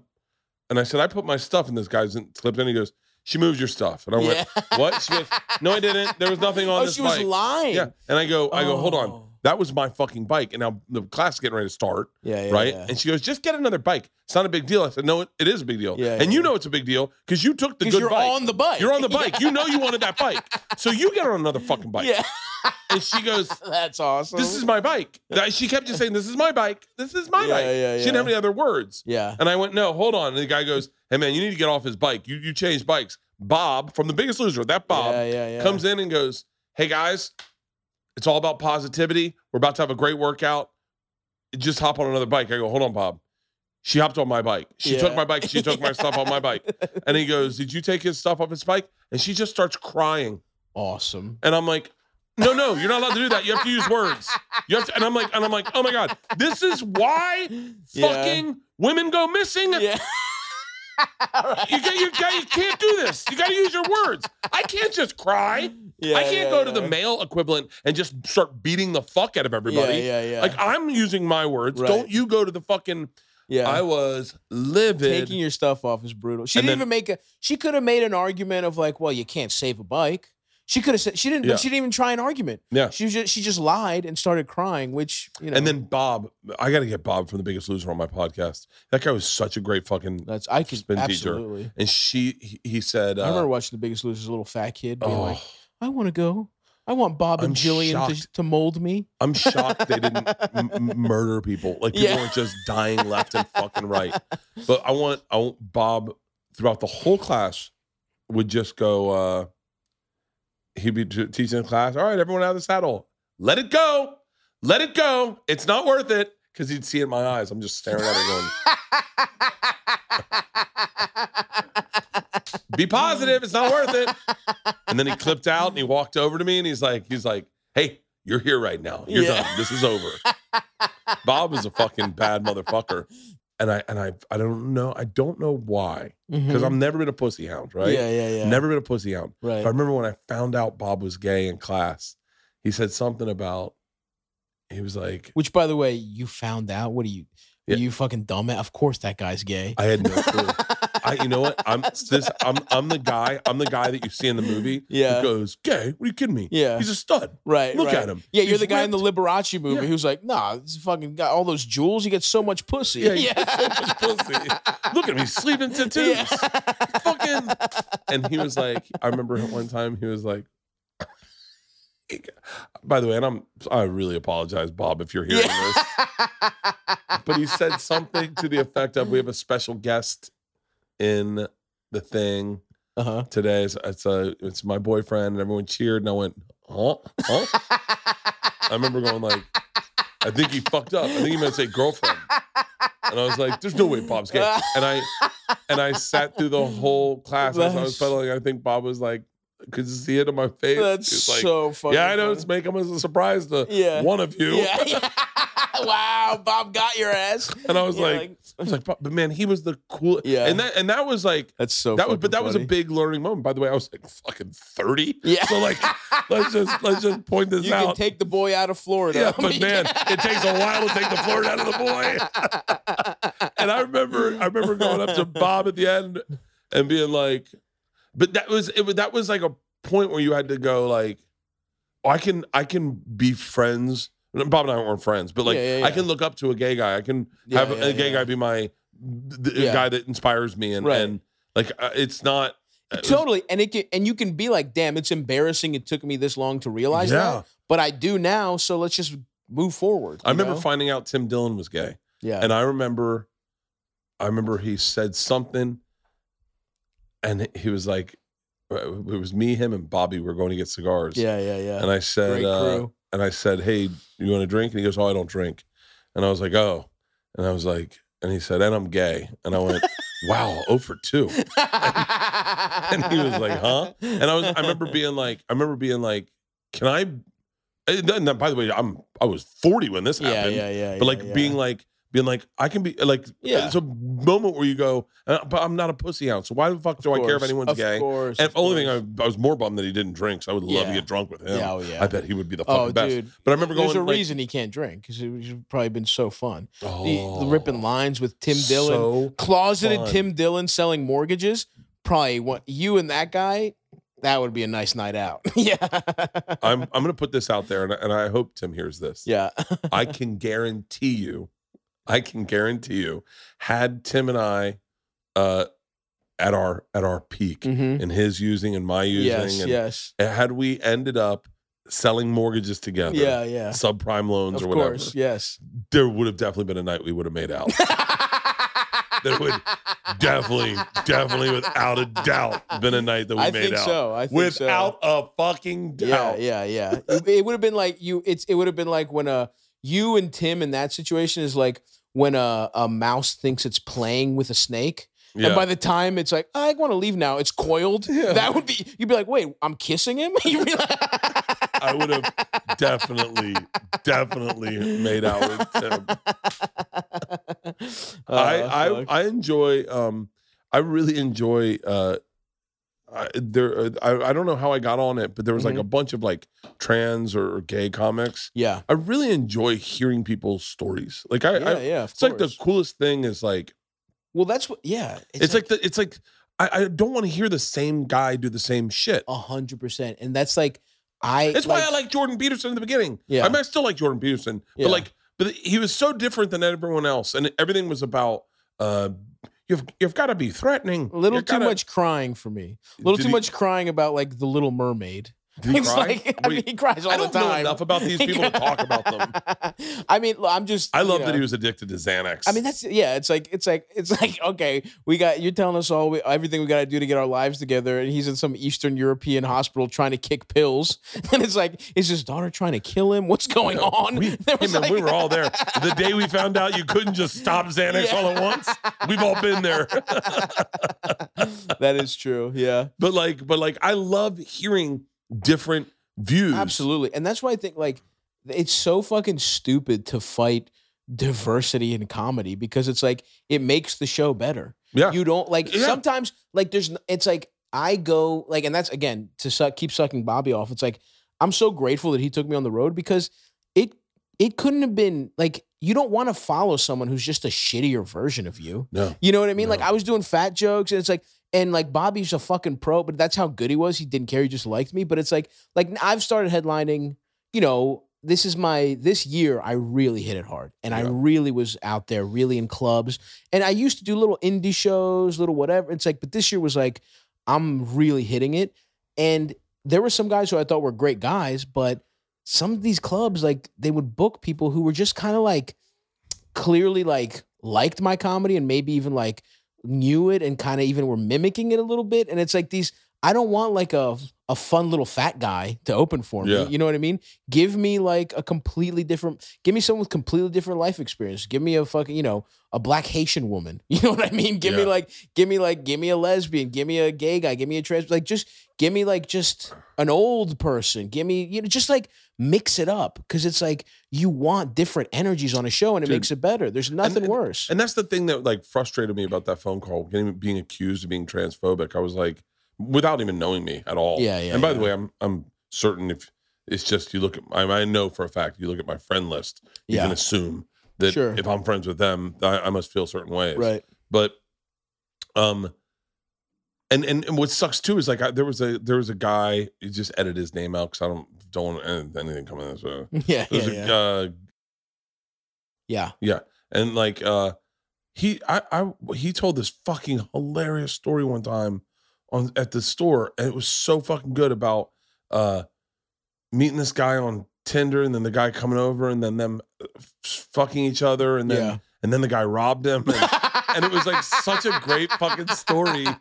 It was such a great story, but he caught him robbing him and it was like it was such a cool story. Yeah. And I know that guy does not like me. I know that person does not look at me and go, oh, it would be cool to run into Bert, you know, because I look the way I look. I mean, you know, it's like, it is tough because the one thing I do really love about comedy is that, like, at the end of the day, like, I am bonded to people who just are funny. Yeah. And it's like, that is true. Like, and maybe to a fault sometimes, like, maybe I do let certain things slide because, like, this is my kind of person. Like, comedy matters to me. What matters to me is being funny.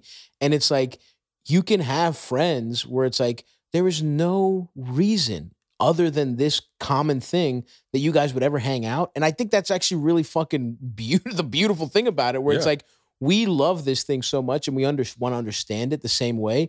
And it's like, yeah, we've got differences, and it's like you can slowly kind of get to know people that way. And yeah, I mean, I try. It is hard. I think like if people kind of pigeonhole you one way or another. I mean, I think it's definitely harder for,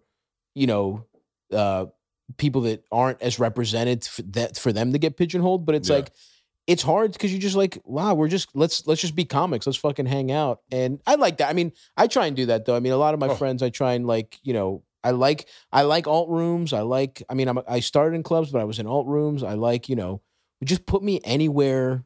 Just let's try and make people laugh. But it is, I do like that though, because I think that is a way in, right? Even if you have big differences with someone, we all love stand up. Anyone that gets on stage, immediately, me and that person have shared so many experiences. So true. We have so many connectings. Yeah. And there's some people that would argue, it was harder for me, Bert. I was a woman, like, I mean, maybe they're right. Which is right true. about that. Still in the industry, it's like you look at how many women, like just look at who headlines places, and it's like the numbers are fucking, it's starting to change, whatever, but it's like the numbers are a little too, and you do meet in this business, you do meet club owners who are still sexist, who are still wildly homophobic, all this kind of shit. Wildly. So, yeah. Wildly homophobic.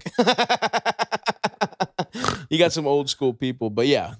But it is nice to fucking be able to, just connect with people. And then also it's like, when you start popping, you get to change that, and you get to like put other people on that you think people need to see, which is another cool part about comedy that, like I said, I always appreciated what Bobby did for me, Tom Papa. And it's like, I'm not there yet. I still feel like I need to establish my career, but even with you putting on the fucking, all the tours and booking these like cool lineups, it's like, that's awesome. You know what I mean? Yeah. Like getting people that other people aren't aware of, or your fans in front of them. That shit's cool. And I think that's how you have an opportunity to probably like bond with people that you might not have that much, in common with or something. Yeah. I got, when we did a tour one time, and someone said, like, it's really cool, man, how you make sure everyone's represented on your tour. You got like a couple Latino guys, and I was like, I don't see that. I've never thought about that once. Yeah. Never once have I ever seen like Brian Simpson's You don't have a checklist. Brian Simpson's doing Fully Loaded. This is a wild thing to say. Yeah. Definitely not because he's black. Yeah.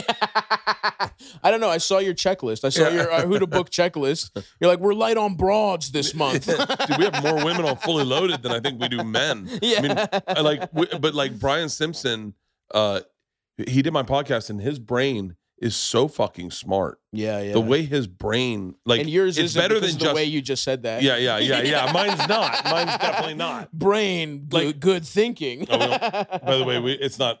We just have 3 women. Yeah, but it seems like a lot, four, right? You got 4. Who's the 4th?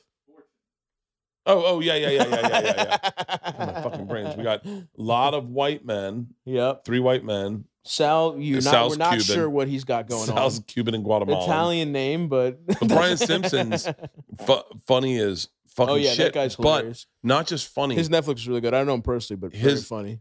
He's not just funny. He's smart as fuck. Like just the way he can eloquently say something that comes out racist. Yeah, you're really blowing it. But like Chappelle, Chappelle can take a moment and put it in words that you can very easily wrap your head around. Yeah. And it's like he's got a real ability to fucking sizzle down a moment and explain it back to you, and you're like, oh, that's more than that's a brilliant comic. But that's a brilliant thinker. Yeah, like communicator. Really great communicator. Really great. Yeah. But, dude, I appreciate you doing this. We've been going for fucking 2 hours. But it was fucking fun, dude. Yeah, we really could keep going. I could do anytime you're out here, please. Thank you so much. Anytime you're out here, please. I appreciate it. Yeah, and please, guys, check out the special Live at the Lodge Room on my YouTube channel. And just subscribe to the YouTube channel. And, I'm out on tour. I'm taking the summer off, but I'll be back in the fall, and then a big one, 2023. And I'd love to, man. Big anytime. Come out, before you go out for the fall, come I will out definitely do and that. promote the dates and whatever. I definitely will, dude. Thank dude, you so much. I love you, man. Love Thank you, dude. Appreciate it, dude. Fuck Thank yeah. you.